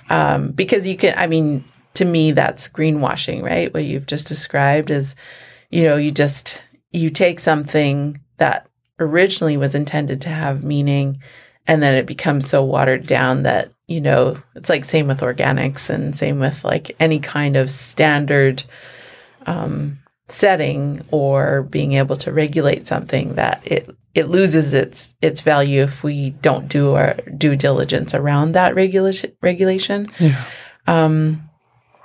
But yeah, and I think like that's a big concern within sustainability topics, right? Is all the different ways. I mean, there's a lot of confusion even within, sustainable business. Are we talking about sustainable profits? Because a lot of business people are talking about sustainability in their profits. Whereas, a lot of folks are talking about sustainability in terms of really shifting business practices, the way that we do business, why we do business. That all of that is a totally other area. But sometimes when those lines get blurred, it can easily slip into, totally different conversations. Absolutely. So what was your research like when you were out in New Zealand? What were you focused on and what were you kind of gaining from that? And was that helping inform your perspectives here in BC? Yes, absolutely. So I worked a lot with Manuka Henare was my supervisor for my master's degree. My supervisor for my PhD was Professor Christine Woods. And so when I shifted from thinking about leadership to economics, I really was thinking a lot about some of the things that I could see were overlooked, basically, from a literature standpoint. So it troubled me that in BC, when I was trying to do my background research, I was only finding literature up to 1990. And I was searching and in the back of my mind going, why? And it wasn't Indigenous researchers. It was non-Indigenous researchers who just happened to kind of pick up this topic. And I was like, of course, because the BC Treaty process was 1990. And when that process starts kicking in BC, you suddenly have a shift in power around resources and decision-making. If suddenly nations are in the so-called driver's seat, as, having lands recognized, having resources actually recognized to be within their power, then suddenly the corporate sector is taking a great interest in Indigenous people and having to make friends, sidle up. Whereas before, if that was never recognized, then, there's no Indigenous economy. Prior to that, apparently, this is how it looks in the literature because there's no power recognition of Indigenous resources. Interesting. So I was looking at that and saying, well, there's a really massive problem with that. Number one is that it overlooks Indigenous economies from a historical standpoint. It makes it look like 1990 is it. Is that seriously our timeline? And number two, it also overlooks the ongoing nature of what I also knew was within our ceremonies and feasting is that, in my lifetime coming back home in my teens and my early 20s and being with dad and the rest of my family and witnessing and going to potlatches, I also had that in my mind going, well, yes, I know that there was a potlatch ban. There was a period of time when no potlatches were happening. Can you tell us what a potlatch is from your perspective, and then we can continue? I just think it's important for other people who may not know. Sure. That's a big question. Okay, so the word that is most often used instead of potlatch, certainly among the people that I interviewed from Coast Salish communities, is not potlatch, but gatherings. So folks were referring to, going to gatherings, and there was any sort of range of what those constituted.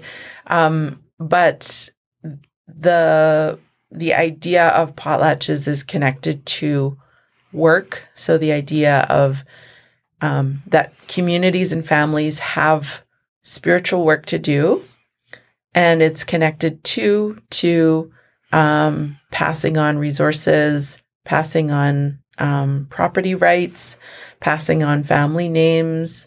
And basically, in order to do that, because we had oral historical cultures, no written languages, that for thousands of years, our oral structures have been conducted within these gathering ceremonies.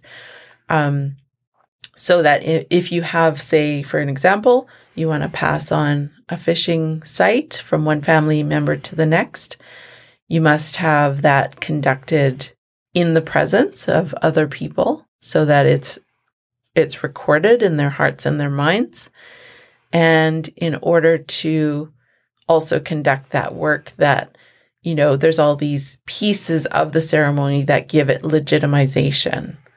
One of those would be, you've got to have witnesses. You've got to have gifting in order to mnemonically capture the transaction. So if I gift to you a paddle to symbolize that I passed down a piece of property from my uncle to my nephew, then you've got a symbol representing that moment in time. And it also ensures that if that transaction is contested in the future, you've got a set of people to look to in order to help you resolve that conflict. Right. In the future. You bring your witnesses together, and that's where it becomes an intergenerational connected system of transactions, basically, over time. So, and then you've got a feasting component. Now, I've taken a lot of interest in the idea of feasting. Why would you embed your transactions within a feast? Why would you have those two pieces come together? Or why would that be important to have those two pieces come together? And you kind of see it today. Feasting's a big part of Indigenous, and I don't know if they all know exactly why. It just right now it just is. Yes. So please continue. I just think that's interesting. Mm-hmm. Because it's not the nature of the transaction that is only important. It's the quality of the relationship that is alongside the transaction that is important, which is why the feasting and the ceremonial component is important, because what you're recognizing is that there's a good relationship here that families and communities are wanting to show the world that we have these good relationships. And the way that you demonstrate that is to invite lots of other communities as well to say, not only are we good partners in this relationship, but they are too. Both of us are honorable, respectful. We care for one another enough to feed each other. And we also want to show each other kind of our best work. If that makes sense. Yeah, it does. It was one of the running rules I tried to have for guests was that it's because I think we fall into the career part sometimes too much. It's that my goal was to have a guest who not only acts in their own best interest, but is able to act in the best interest of their family, of their community, but not only to do that, but to be able to do that over a year, 5 years, 10 years, pass that legacy onto their children, their to try and live in a way that's harmonious with the community and with themselves in a sustainable way. Because you see people who are trying to do and this is no slight to mothers, but you can see when a mom's burning out and she's trying to do so much and she's so exhausted, and that's not unfortunately sustainable to be able to give your children the care that you'd like to, and that doing that is difficult. And obviously, I'm not picking on them, but you can see how not being sustainable will make it harder to continue long term. And so trying to find that balance, I think, is important, because then you share that and you pass that legacy on to your family and your children and your grandchildren, so they can all start to live in that harmonious way. And that's sort of what you were just describing, which I think is interesting.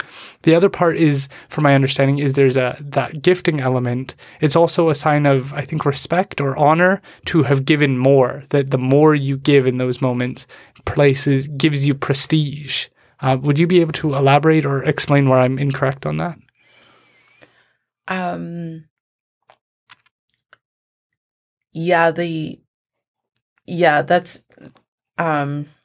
I think that's where it's really hard to think about. I'm sure that Sandy McKelsey would have talked about this because he is one of the wisdom keepers that I interviewed for my research. But some of the elders talked about it as interest, that you give interest over time. There was a woman from Cowichan who spoke to me about that. And that seems to be a piece that is really fascinating to a lot of the world now, because in my thesis, I put together all these different words that came up from the interviews. One of them was interest, debt, savings, insurance, and banking. All those words came up in all the interviews. So I put these words together as a cluster because that's fascinating to me. That's all banking financial language, right? And yet the elders are all speaking about this with regards to ceremony and feast.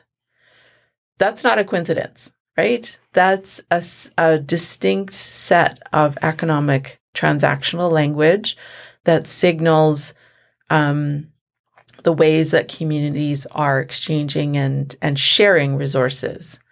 But I'm also really careful that even though English is the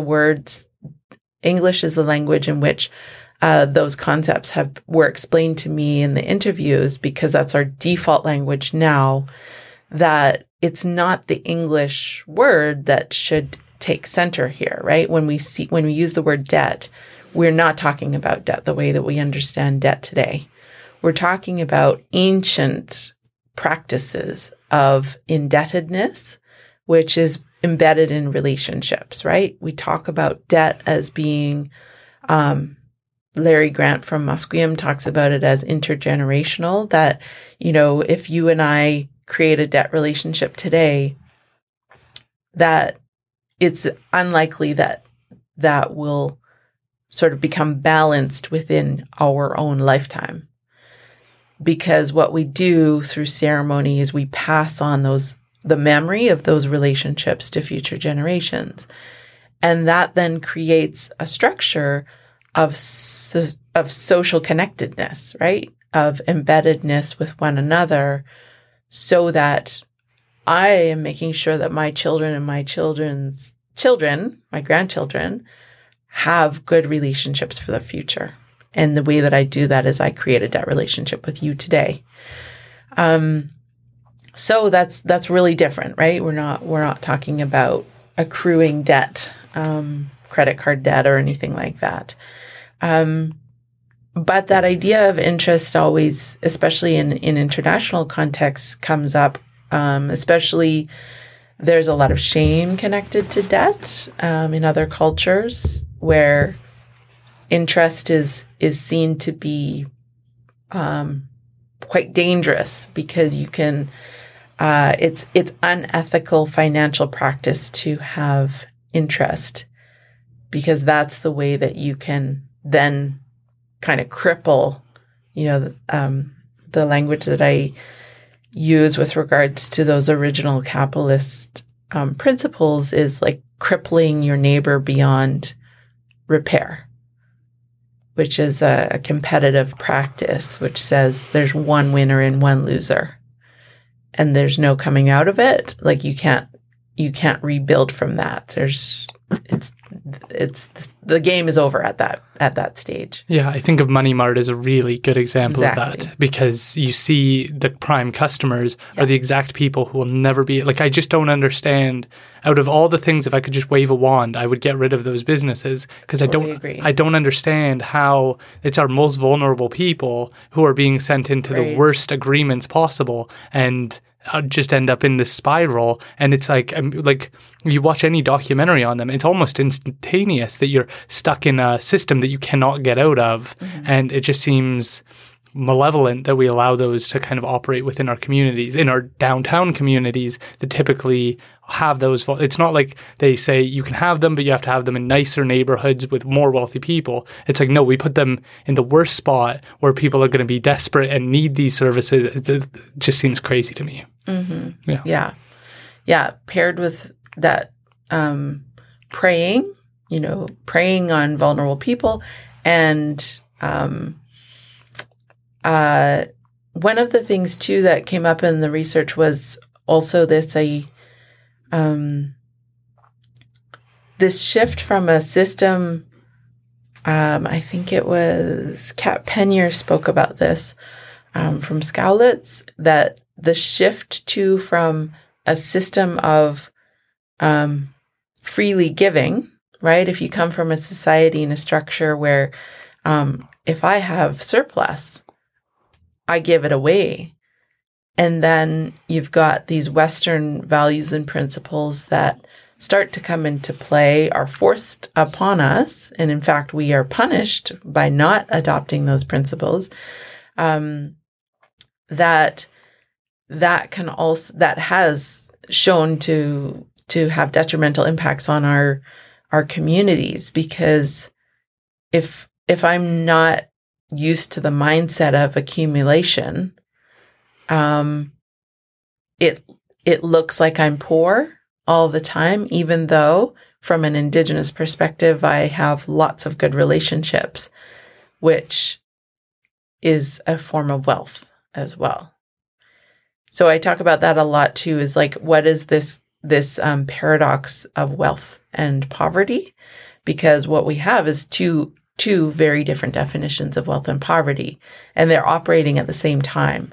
It depends, though, when you value that and when dominant society diminishes the value of Indigenous wealth, right? Yeah, I think of that when I'm talking about Indigenous communities. I always try and be careful to say that, yes, you can look at statistics of living on reserve and the challenges that can create, but what you don't understand and what the literature doesn't, what they don't put in the news is, again, those strong bonds I see when you're in community, when you're having dinner with the community. Because, like, this is not to be judgmental, but when I visit my community, there's no judgment if somebody has a stain on their shirt or if their sweatpants don't fit perfectly. There's no care whether it's Gucci or some sort of name. That's not of currency. One of the first times I did like a real presentation to the community, I thought I was being logical by wearing a suit and tie.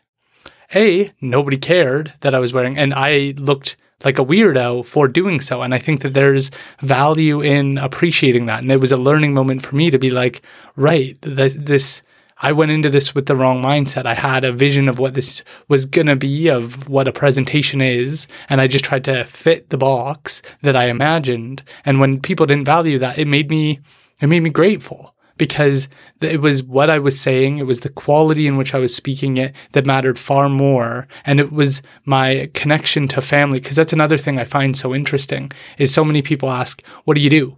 In my everyday life is like, what do you do for your career? And in Indigenous communities, they could care less. It's more about, who are you related to? What's your last name? Who's your mom? Who's your grandma? And it's, I find that so, it's again, another area I think that Canadian culture can learn from Indigenous culture, because we have this pressure on people to go get a job and go get a career and to make that flashy. But shouldn't your goal be to be at home with your family? Shouldn't your goal be to have the people in your life love you and care about you and respect you and want to be around you? And we have some lawyers that have decided that they're a lawyer and they are not other things. And so they live atrocious lives outside of their legal life because they define themselves as a lawyer, and that's it. And so they can treat their children, their family, their community however they want, because they didn't put stipulations on what that needed to look like. And I think that those people live really empty lives. And I think that for all intents and purposes, the people living on reserve who have that family dynamic are living far more rich, fulfilled lives in the quality of the people who are going to show up perhaps at their funeral at the end of their life, in comparison to those who figured out how to make a lot of money but didn't figure out how to have people who wanted them around, who respected them and who loved them for their soul rather than their attitude towards things or their ability to buy an expensive car. And I find that really interesting. Yeah. Well, I think that that's a general probably judgment on my career, being in a business school, that it's easy to make a lot of assumptions about what that means or what I stand for. I think that maybe it hasn't been said explicitly, but yeah, I think that there's a certain expectation that I'm going to be a capitalist, or that, and it's often that sort of overly simplified. It's just well, you must, in order to fit in that environment, you must be this or you must be that. Of course, I live in a world where there's so rarely black and white definitions, and that it's always a spectrum, and that gray area is what is probably the more interesting conversation for me. And I often think you've interviewed a lot of people where we all sit on so many different parts of that spectrum when it comes to economies and economic development. Everybody's got a different opinion about how to do that. What's the best place to start? What's best for our communities and what's best for our nations? How do we think about ourselves as individuals within a collective? We all have different definitions of how that's going to play out. I think it's a really interesting time, because there's kind of this push-pull, right, of, who do I want to be and how do I want to act in the world? What will I be remembered for, right? And what does the world need from me? And I really struggle with this, because what the business school needs from me is a lot of work and labor around decolonization, indigenization. What does that mean? How do we work with our non-Indigenous colleagues? How do we transform our pedagogies and our teaching? And, how do we think differently about how we are in the classroom? I think that that's all important work. And I know that on some level I'm committed to that, just purely by my role and being hired into a business school. On the other hand, what I need as a person to grow in the world and to be my best version of myself is not somebody who does all that work, right? If that was only the work that I did, I was not trained to do that, right? Yeah. That's by virtue of my identity as an Indigenous Stalo Leq'emel person, that they need me to do that. But that is not where my training is. My training is in growing thoughts and theories and digging deep and asking interesting questions. And that's what grows me as a person, as Dara. Right. And that was part of the reason I left Canada as well, to be really blunt, is that I actually left really explicitly because I needed intellectual freedom. And I needed to be away from Canada, away from the Indian Act, away from the entire context of the Indigenous world that we are so entrenched in order to just grow as a person. And I knew that at the time when I left Canada. And I'm so glad that I did that, because I really gained not only a global perspective and all these friendships, and, I built a whole network of friends who are now family in New Zealand. But I come back with a lot of clarity around that work, that the world needs a lot from me, and I'm willing to give some of my energy and some of my time. But I also know that for me to be happy in the world, I have to follow my heart and do what I love, which is not always that heavy work. That's so fantastic to hear. Can you tell us about how because that's really interesting that you say that you've been given this perspective of the Indian Act, of what's taken place, of this history, and it's like you only get this one perspective. And then perhaps you can hear a perspective that's a shift over one way or the other way, but it's still within that overarching kind of rubric.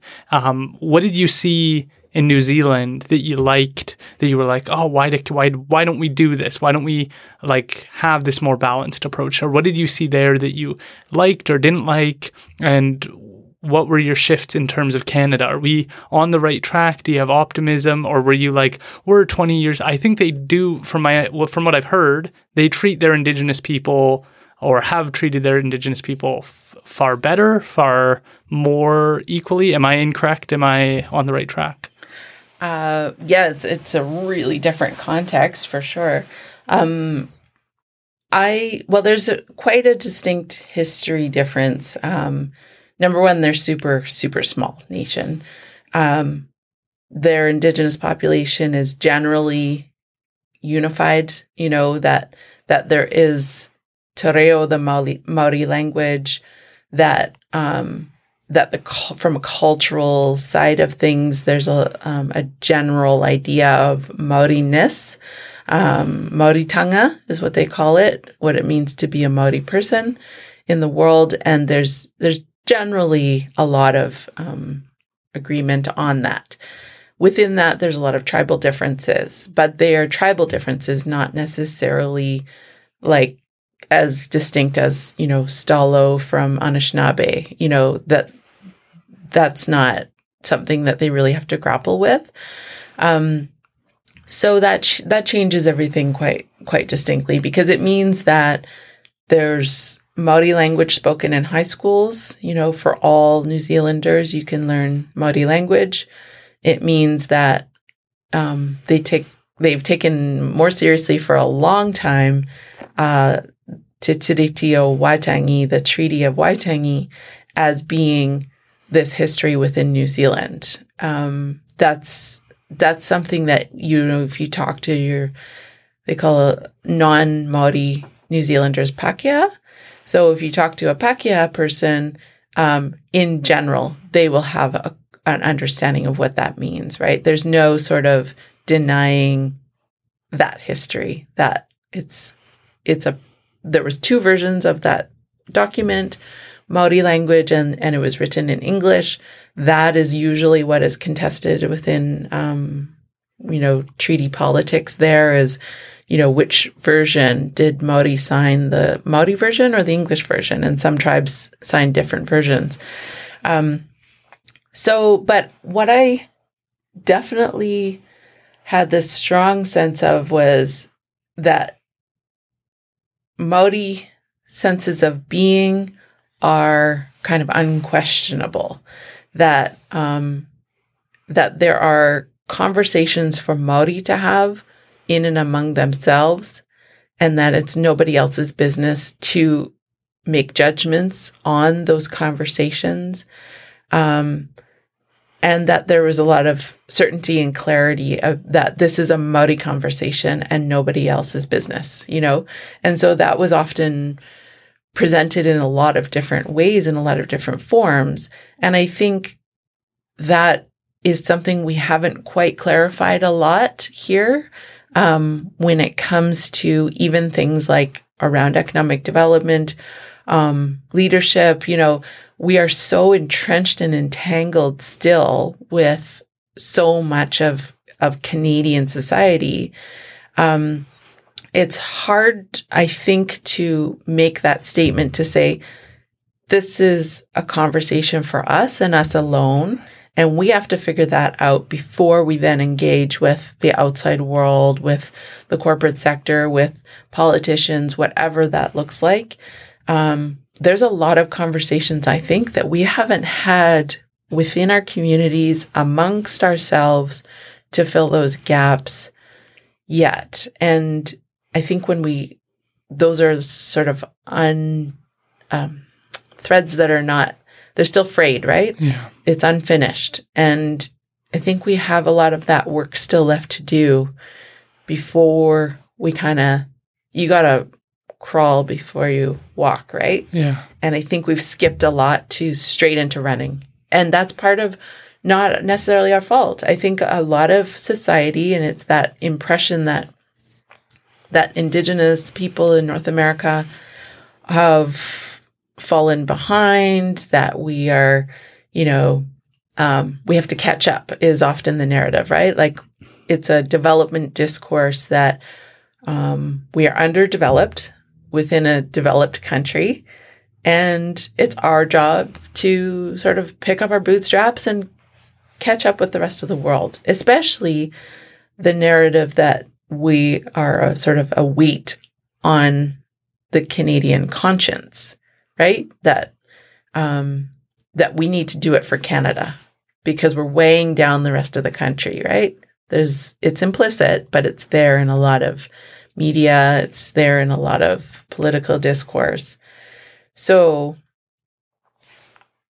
it's not our fault that we have a lot of conversations in that middle space where we need, those are things that every nation has had to navigate and negotiate, but they've had the time to do that. They've had centuries to do that, in fact. There's a theory called compressed development that talks about this with regards to different Asian countries that have also just had to develop on a dime, right? Because the rest of the world is sort of like, well, hurry up. But actually that's, it's not fair for us in a lot of ways because we haven't had that space and that breathing time to really grow into our communal selves and the people we actually want to be. What are our real aspirations as people? Those are deep questions that we shouldn't be rushing to find an answer for. That was really well said. I had never looked at it that way, but Inez Louie made a comment that she's the health and wellness director for Siam First Nation, and one of her comments was like, I feel like I'm in these really important meetings where we're making progress, but one of the problems is that you get certain people from other communities who have this mindset of like, this makes me feel bad, so make me feel better about it. That this kind of approach of like, it's been called like white fragility. It's not my favorite term because I think it limits it to a skin color. But there's a sense of like, I'd like this to be all make me feel better through this meeting. And I've seen it before in other circumstances where people learn about the tragedy and then they want to hear the happy ending. And it's like, well, we're halfway through the story. The story's not over yet. This is going to land differently for different communities. And so you saying that there's this kind of rush to want to, like you could say that Stephen Harper making his apology was like ripping off the Band-Aid or something, owning it. And then there's been a goal of like, let's all just get back to where we're all at the same point in time as fast as we can, because then we can feel better about it and we can move on and we can forget about this or we can put it into our rear view mirror. And right now it feels like people want that kind of the happy ending story. And that's really insightful to think about because when I'm working on this paper for First Nations economic development, one of the most important parts that I didn't expect I like doing like papers where I just have a question and then finding out later what the answer is. I know some of my colleagues like to have a plan of how their paper is going to be structured, beginning, middle, and end. And so one of the parts that surprised me was how important, I think it was Tawasin First Nation, Osoyoos, and a few other communities said that community planning was the most important part. Economic development corporations are a tool, but that planning part, like everything else, flows from that planning part where you bring in the community and you have those complex conversations. And they said that took a long time for them to build perhaps a shared narrative of where they're going. And that creates more buy-in because a lot of the papers I was seeing basically said the problem is corporations come in and they say, hey, we want to do a development right here. Are you good with that? And the communities had no chance to process and figure out, does this align with our values? Does it not? What does it look like?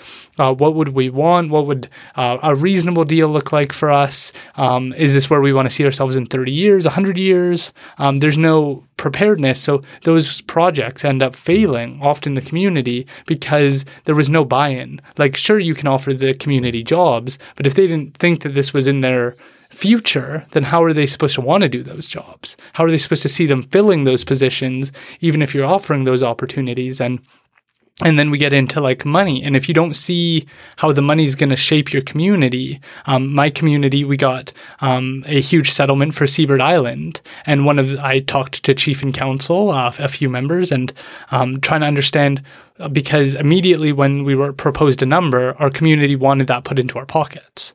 And that places us at a disadvantage, again, when we talk about investing and planning for the future and community development and making sure people are taken care of. There was no desire to do that because there was no proposed plan of what a good outcome would look like. And so people ended up getting around $15,000, and then that was gone immediately. People bought trucks, they bought cars, they bought new parts for this, that, the other thing, and then the money's gone. And we're in a very similar circumstance to where we were before we received the money, because there wasn't a long-term strategy of how do we do this right. And so I've heard politicians argue we just need to give these communities more money. And it's like, to a certain extent, that will alleviate certainly some of the stress, particularly when you think of what the social assistance rates are in community. They're not equitable, in my opinion, but you need a plan so the community can develop in a way that they want to.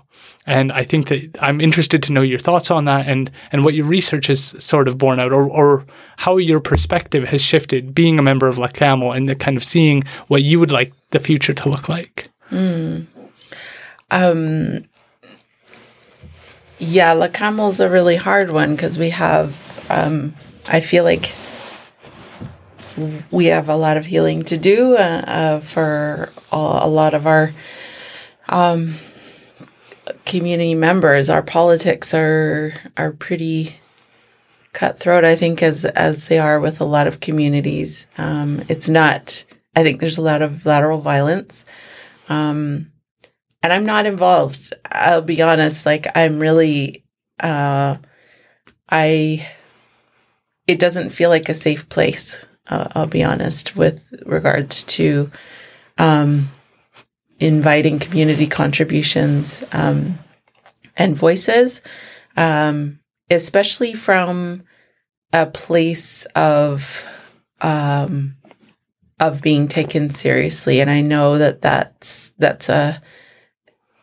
I'm sort of going out on a limb by saying that, because I know if members of our community would hear that, they'd probably be surprised to hear me say that, because there's this impression that our community operates, I think, in a certain way, and that consensus is like pretty widespread. But we've had I definitely don't feel safe to contribute into that environment, and it's unfortunate because, like, as you were talking, I think about some of those experiences that I had in New Zealand and had the opportunity to interview for a case study on a really fascinating Māori corporation. It's called the Wakatū Incorporation. I didn't write the case, but, a good friend of mine wrote the case, and some of the incredibly innovative ways that those nations are managing this tension between community politics and their corporations. There's so many just interesting ideas that I think we could build on and develop. And one of the things that I often talk about in my classroom is the idea of 500-year planning, that they've, and it's not a perfect story either. There's a talk by one of the elders who helped to set up the Wakatū Incorporation. His name is Sir Tiffany O'Regan. And it's a beautiful talk. I assign it in my classes where, it's just an audio version. And I say, listen to this, it's over an hour long. And I say, listen to this as if it's a podcast, because he's an incredible orator. The gift of this oratory is just a beautiful piece of work. But he's talking about the economics of Māori survival and their long journey from the 80s and their battle to get these lands and the treaty settlements. And they call themselves the treaty people because generations have now been shaped by the struggle, the struggle of this being in the treaty process. And yet now, Wakatoon Corporation is in aquaculture, wineries, property development. They've got this incredible program where they take their members out to the land, and it's an immersion program, and they're only allowed to speak Toreo while on the land, and it's really hard because it's based on Outward Bound. And so you've got this Outward Bound experience that is entirely in a Maori place, and it's beautiful. But so all of these are all pieces that are all interconnected with what Wakatu is trying to achieve. Now, some of the tensions that come up is, Tiffany O'Regan talks about, okay, so we've made millions of dollars now, millions, and yet not all of our members are fluent in the Maori language. We still have members who are, not properly housed. And so what gives? What is the gap here?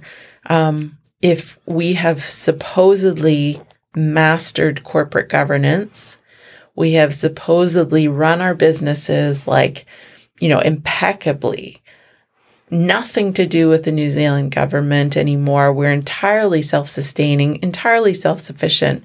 And yet what he's talking about is this different paradigm of what is wealth and poverty, right? Because he's basically saying, if our members can't speak Toreo or be properly housed and we're not taking care of everybody, then some of us are still impoverished. Yet we've got this incredible corporate success. There's something happening and something wrong. And it has nothing to do with whether or not we're good business people, because we've proven to the Pākehā world that we can do impeccable business. But that is not what our people want at the end of the day. Some people do. Obviously, everybody's living a good life to some extent. But if it's that idea that if there's one person who is impoverished, then all of us are impoverished. And so, the rising tide doesn't lift all boats, which is the narrative that folks want us to believe, is that, just get our businesses going. We'll make millions of dollars and our lives will be great. Well, that's not how it pans out. Wow.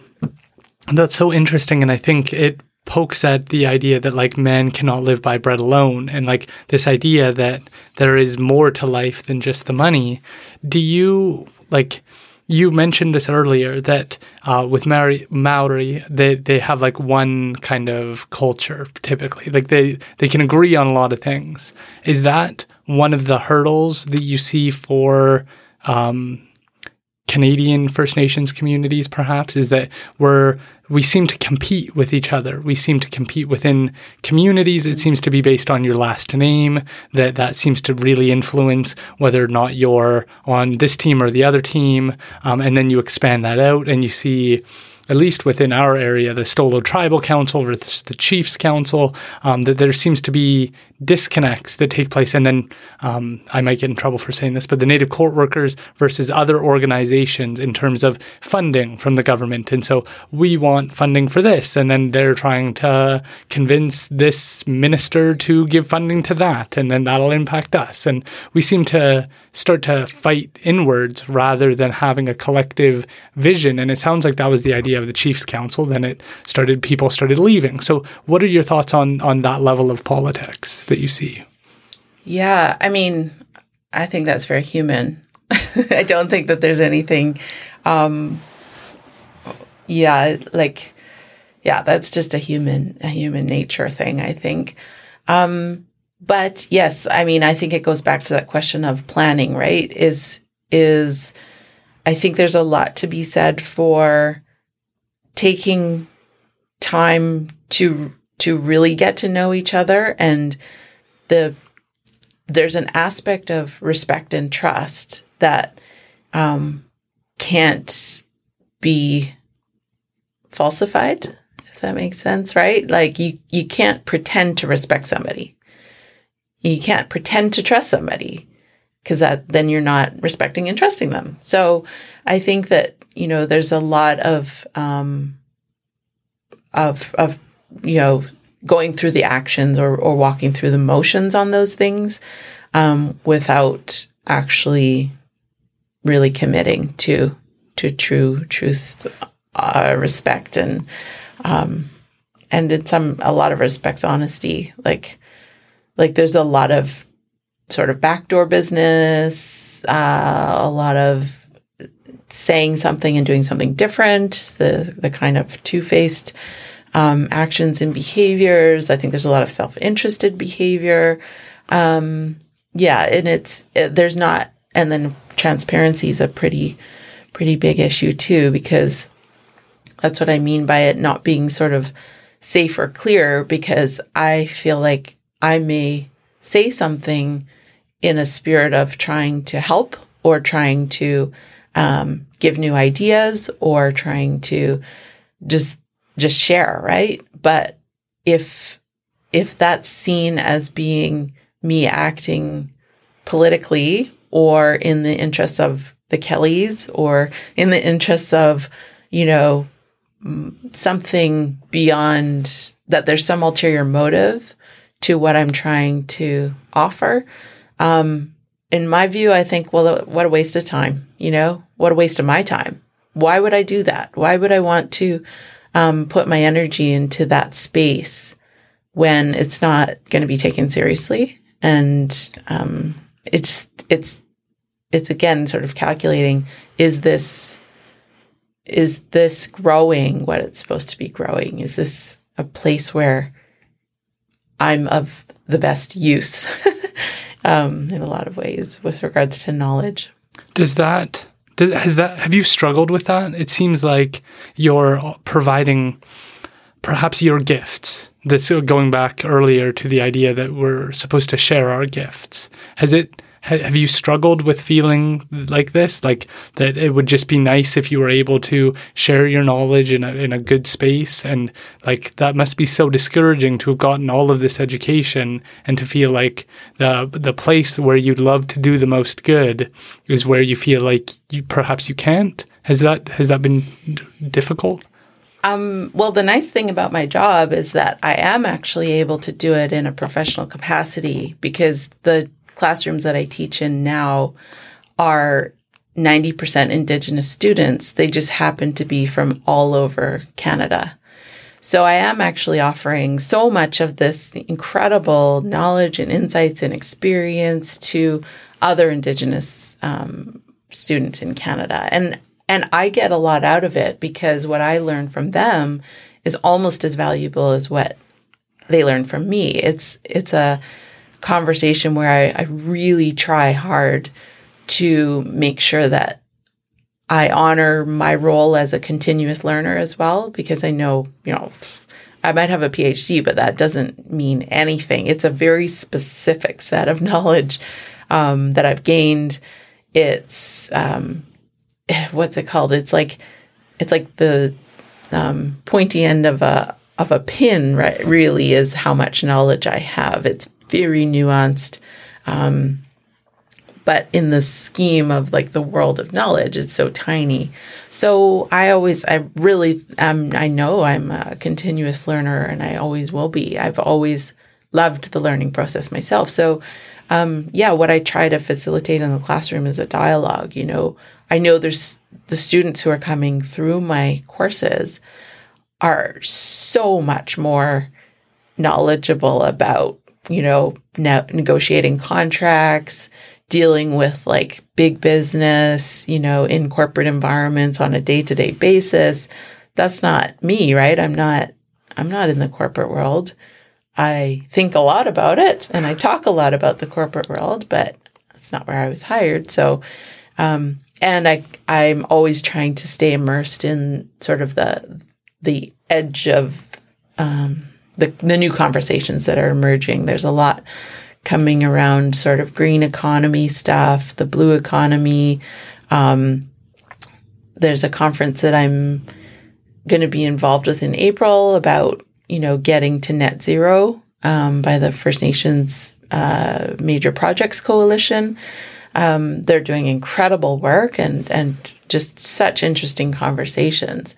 So yeah, like I really try and then do both. I really think about knowledge as a basket too, like where I'm like, okay, like I put myself into situations where I'm learning all the time, putting more in my basket. And then I have a physical basket that Manuka gave to me when I was in Auckland. And he said to me, your job is to fill this basket. And that was for my master's degree. But there's one of the Maori stories is about the 3 baskets of knowledge. And the idea is that, whatever you take from that basket, you have to put back. That's how knowledge grows, is that we're constantly innovating with regards to ideas and knowledge and that. So I'm always thinking, okay, so I go and I take things and I put it in my basket and then I give it to students, right? I'm constantly offering new ideas, concepts as much as I can in the classroom. That's really interesting. So you finished your PhD. Do you just come back and start looking for opportunities to work here? Were you tempted to stay there at all? What was your process to ending up at SFU? What kind of decisions went into play to get there? Yeah. I mean, after I was there for 9 years, so I did have like an entire world established in Auckland by that stage, family, friends, partner. So it was a hard decision to leave. But also there was the cohort of PhD students that I was with in Auckland at the business school. So there was, I think, about 6 of us who were all finishing our PhDs around the same time. All Indigenous women, Maori, Pacific Islanders. There was a woman from Peru, a woman of Kiowa and Tongan descent, so we all had sort of blended different variations of our identities. And we were all sort of finding ways to think about going on the job market and getting a job. And some of us were looking at postdoctoral fellows. But the opportunities in New Zealand were definitely for Maori and Pacific scholars. So my contribution I would have struggled, I think, to make the case for myself that I was sort of offering value into that space because my research was very specific to Coast Salish. And then I also looked at the job market in Canada, and it's scarce for scholars. There's I think not more than 10 Indigenous scholars in Canada, not more than 20, I'd say, or 25 in all of North America. And that's because it's a reasonably new discipline, right? Like,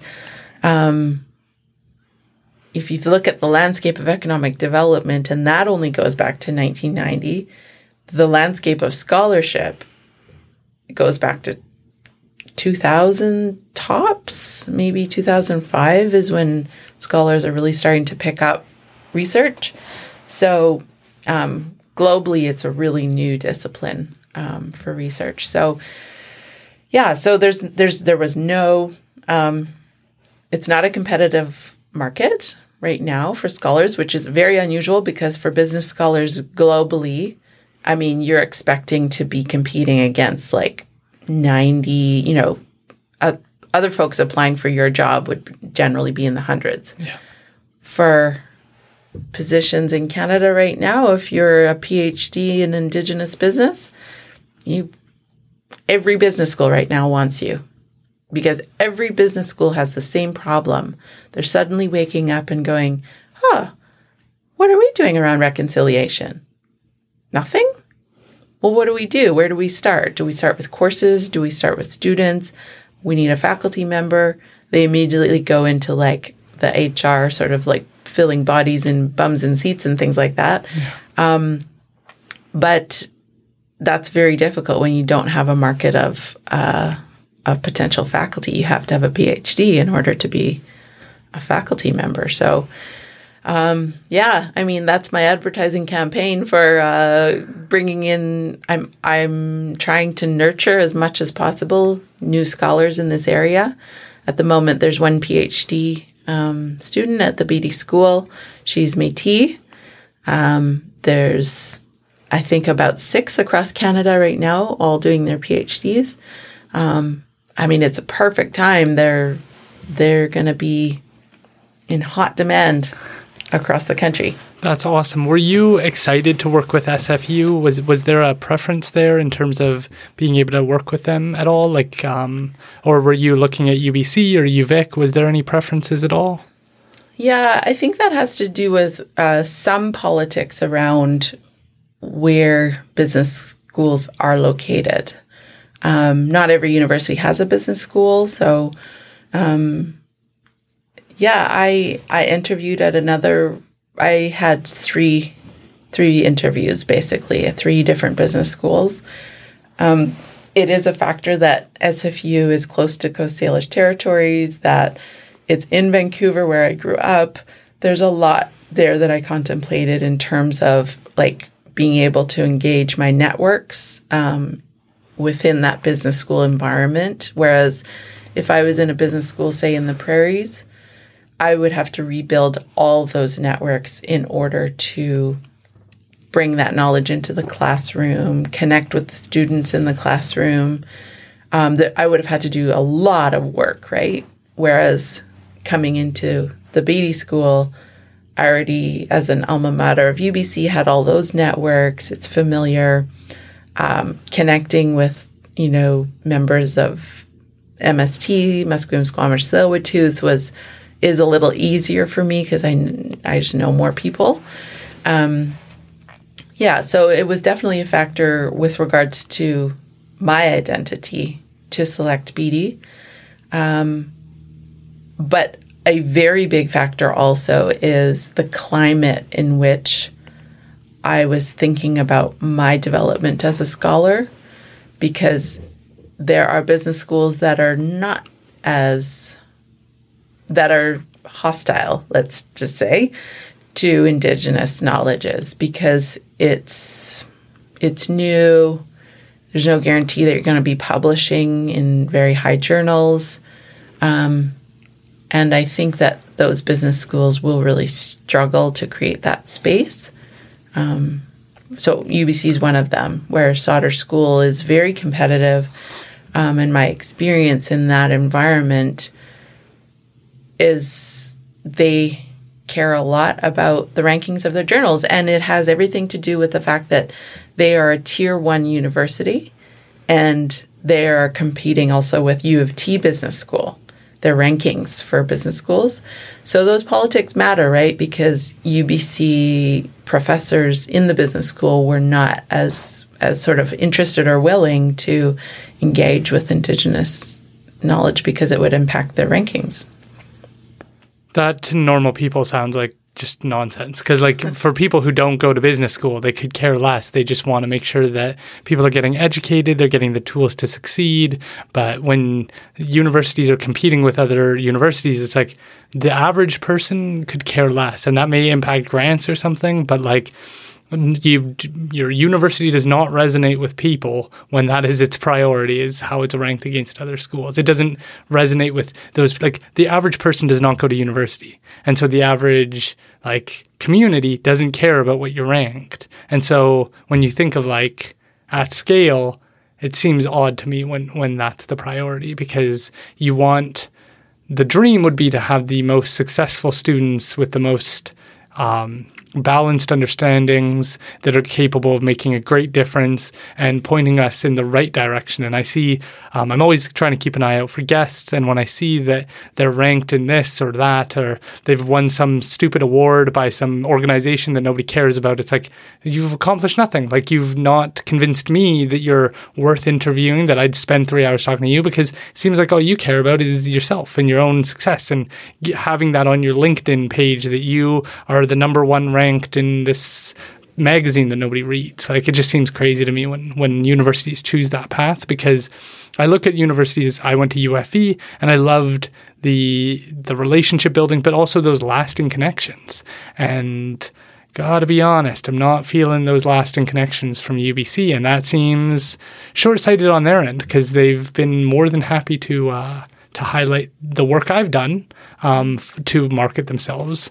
But when I've needed help, I'm less interested in those moments. And that might be unpopular to say, but I don't really care, because I'm graduating in like a month. So what is your class like? What is the information that people can expect to learn when they attend BD Business School in your class? I also should just say, in general, as a general rule, business schools are often kind of the cash cow of a lot of universities. So there's that too. There's kind of this like cachet of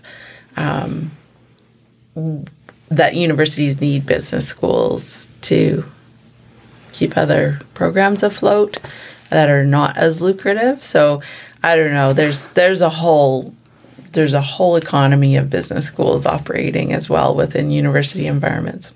Just wanted to say that, because I also, I don't want to make it seem like, BD school's the best, and, there's politics in every university and every school. And also, I'm sure you're familiar with too, is there's the politics of the professional schools, medical schools, law schools, business schools, as compared to the humanities and things like that. There's a lot going on there. But okay, so we'll just put that aside. So I teach in, like I said, we have an executive MBA in Indigenous Business and Leadership. Many of the Stalo folks who went through our program graduated before I got there. We do have some new Stalo folks coming through, but like David Jimmy, I know, graduated well before, and Otis Jasper also. So I teach in the Executive MBA. I teach a course in Indigenous Leadership, which is, the first course that they take within that degree. And I taught a new course this fall on Indigenous economies. These are all really exciting because both these topics obviously are in my research areas. So I get a lot out of being able to bring all of that knowledge through those courses. And hopefully, I wrote an article on ancestral leadership, which is a lot of what I described.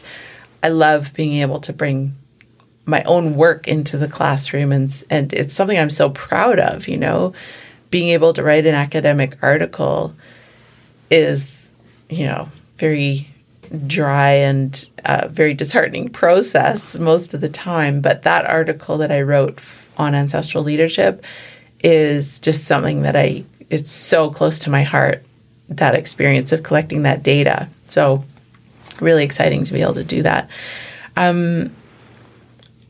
Beyond that, I also teach within our part-time MBAs and full-time MBAs.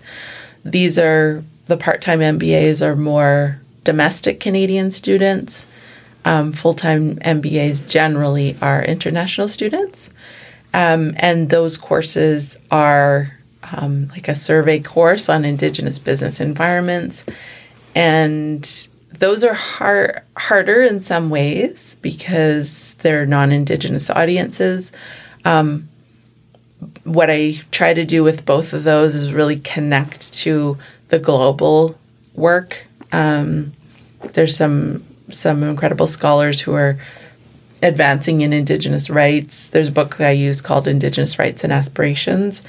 It's a book of cases, and it's really talking about the bare minimum standards approach to economic development from a corporate perspective versus Indigenous aspirations as being that world of Indigenous potential, Indigenous opportunity, Indigenous innovation, entrepreneurship, all the exciting work of Indigenous peoples being able to forge and drive new paths that are not based on that sad, terrible legacy that we've inherited. You know, it's folks who are creating a new world for us, and I love it. That's so interesting. Can you tell us about perhaps those courses, particularly the one regarding historic Indigenous economies? What are your understanding? What would a student? What's the sort of journey over? I imagine a 12-week process.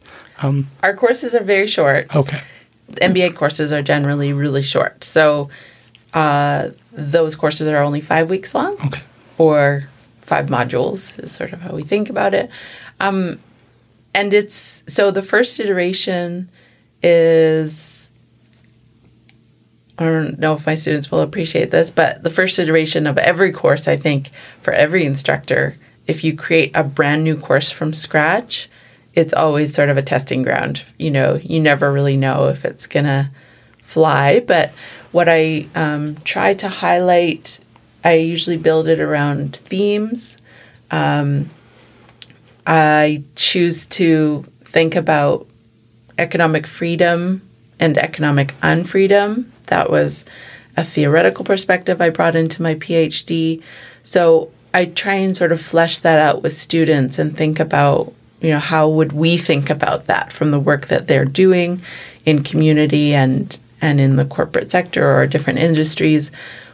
You know, what is economic unfreedom? Where does that come from? Because we can think about that in a lot of different ways. We actually partnered with UVic Law School. One of the courses was the instructor is Rebecca Johnson. She is working with some incredible legal scholars. Val Napoleon is one of them. And Rebecca Johnson wrote a book chapter with a member of Secwepemc community. Her name is Bonnie, and I'm struggling to remember her last name. And it's called Coyote and the Cannibal Boy. Beautiful story. And they've really fleshed out this kind of the corporate legal story alongside this this community story. It's I highly recommend reading this book chapter. I can send it to you later if you want. I would be more than happy to, yeah. It's amazing. It's incredible. So, but yeah, we talk about it in terms of the corporate body, like the corporate person and what that means and some of the ethics around that. What else? Yeah, we talk a little bit about things like IBAs. That's not really my What's an IBA? Oh, impact benefit agreement. Okay. But there's also like different, you know, there's newer sort of innovations around those things. What else? So we do kind of what I wanted was to have assignments where, you know, students bring their own experts in because they're coming from all over Canada. And so there's such a range of expertise around economic development. So I get them to invite their own experts into the classroom as a presentation. That's really a good idea. Mm-hmm. So that, I mean, the last thing I want is for a student to leave my class and be like, oh, like we didn't get to explore this one thing that I really love. So that's their opportunity basically to, if they want to talk about investment practices and policies, then they can, you know, bring that perspective in. That is really interesting. Is there a community that you admire that you think sets a really good example? For me, I always look at different communities. Obviously, Squayala stands out. Shiacton stands out. Stahalis is another one that I really think is doing a good job on the back-end planning phase. But I'm just interested in are you able to see different communities and admire different qualities about them?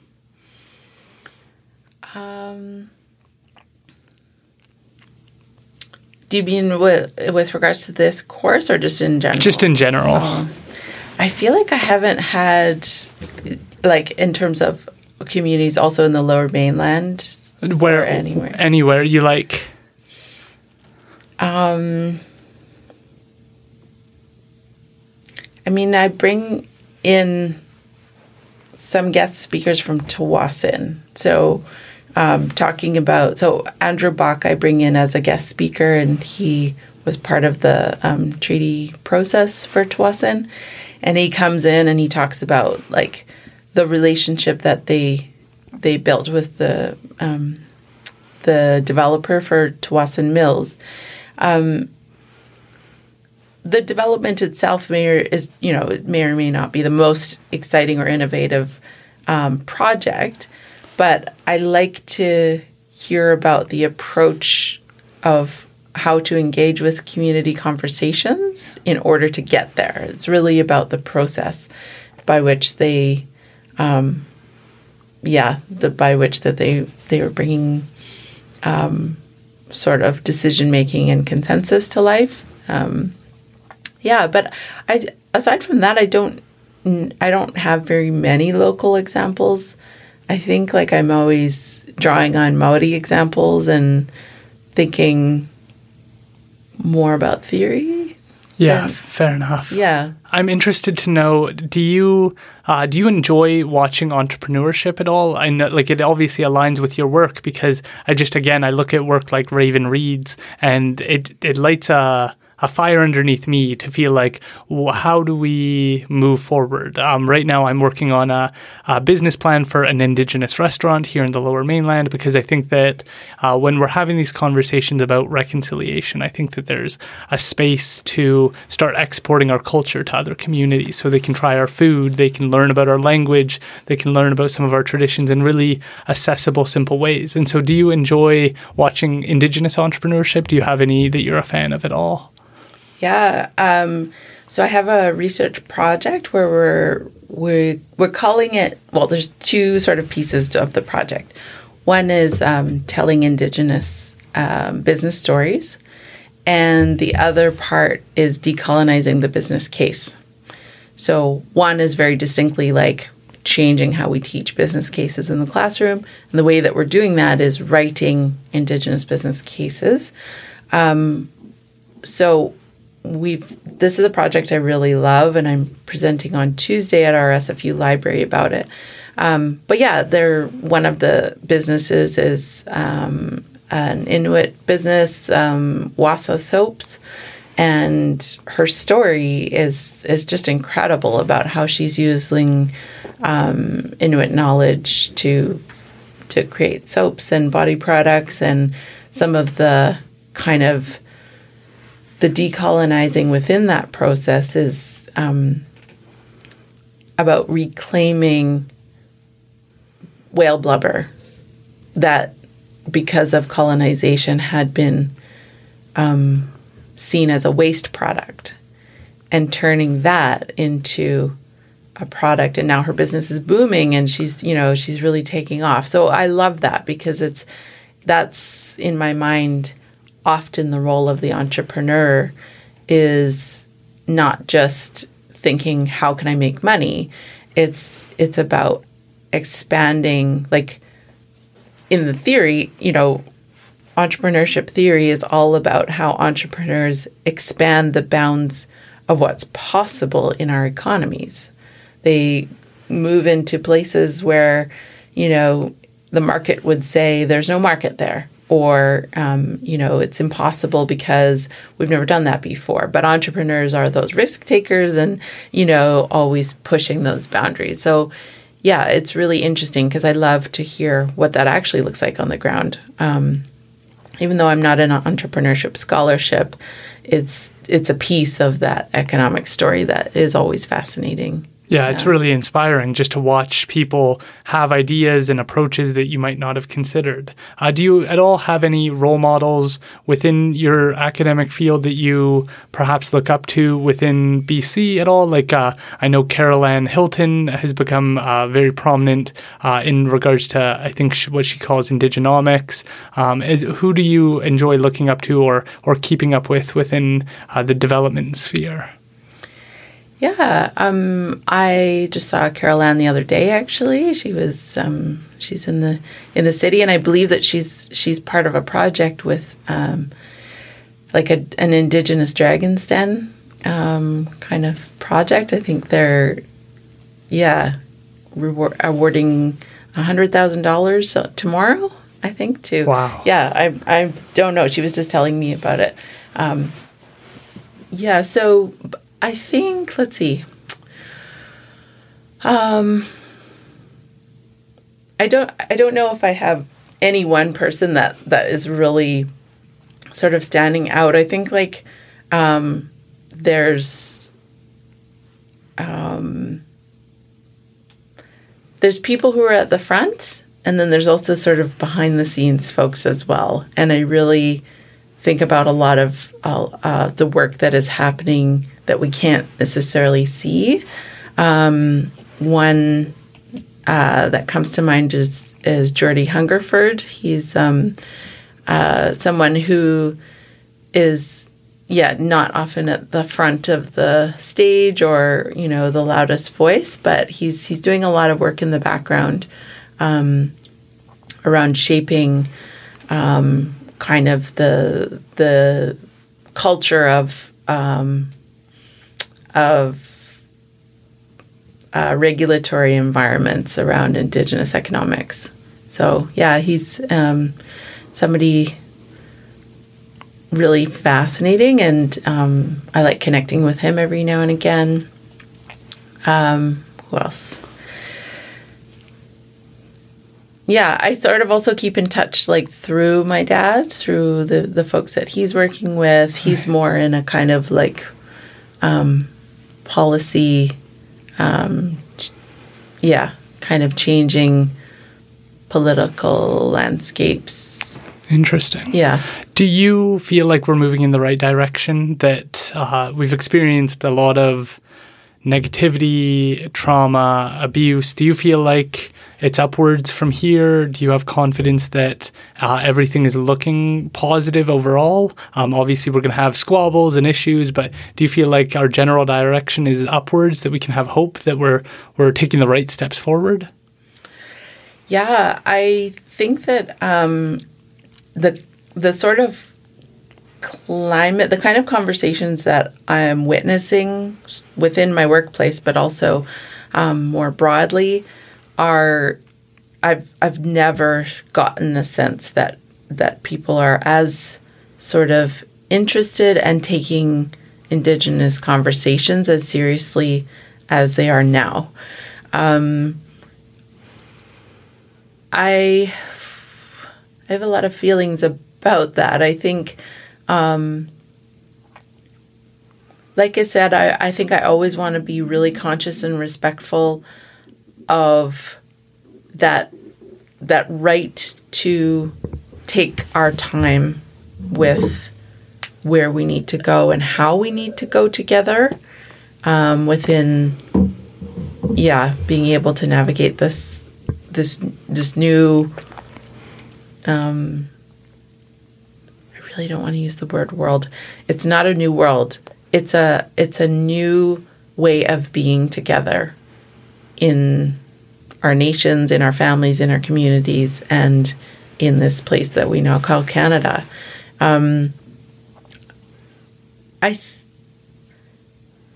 I don't know if I could say that it's a general upward trend, because I think, we have these sliding moments backwards too all the time, and it's sort of that thing of 2 steps forward, 1 step back. And I think what I'm interested in is Indigenous resilience. That I see Indigenous resilience becoming really incredible, and this sort of unquestioning commitment to future generations and to an ethical space that we all can and want to live in, which is the definition of freedom that I work with in my theory. Is, what is economic freedom? It's freedom to live lives we can and want to value. The fact that you want to be in your life and that you get to choose what it is you value in your life. That excites me. That's really such an open space for all of us to grow and develop and just be the people we really want to become. Yeah, I really hope to watch this Indigenous version of Dragon's Den, because I think the resilience that you're talking about, it needs to be the new conversation. There is a place to understand the history, but now it's time to understand how badass Indigenous people are, how cool it is that we have gone through such atrocities and that we are continually turning it around, and at such a pace that's, because often what's talked about is like 1996 closure of the last residential school. To think that we're in 2022 now, and the changes that have taken place since then, the leadership, the voices that are starting to arise, despite all the adversity that those families and those communities have faced, you should have a lot more respect for these communities. Dara, I am so grateful that we were able to record this. I was looking forward to this since the very beginning. I think that your work is so inspirational. I have learned a lot, not only in this interview, but from your work in developing my understandings of these topics and trying to support my own community. I think that you are a beacon of light in a topic that is under-researched and not as understood as I think it can be. And so I am so grateful that you were willing to come all the way out here. I know that it was quite the trek, and so I really appreciate you being willing to take the time and to share such an amazing story and journey. And I'm really grateful for the work that you're doing in lifting so many students up so that they can go make a difference in their own community. Hachka, thank you so much, Aaron. And we just did 3 hours and 10 minutes. That's incredible.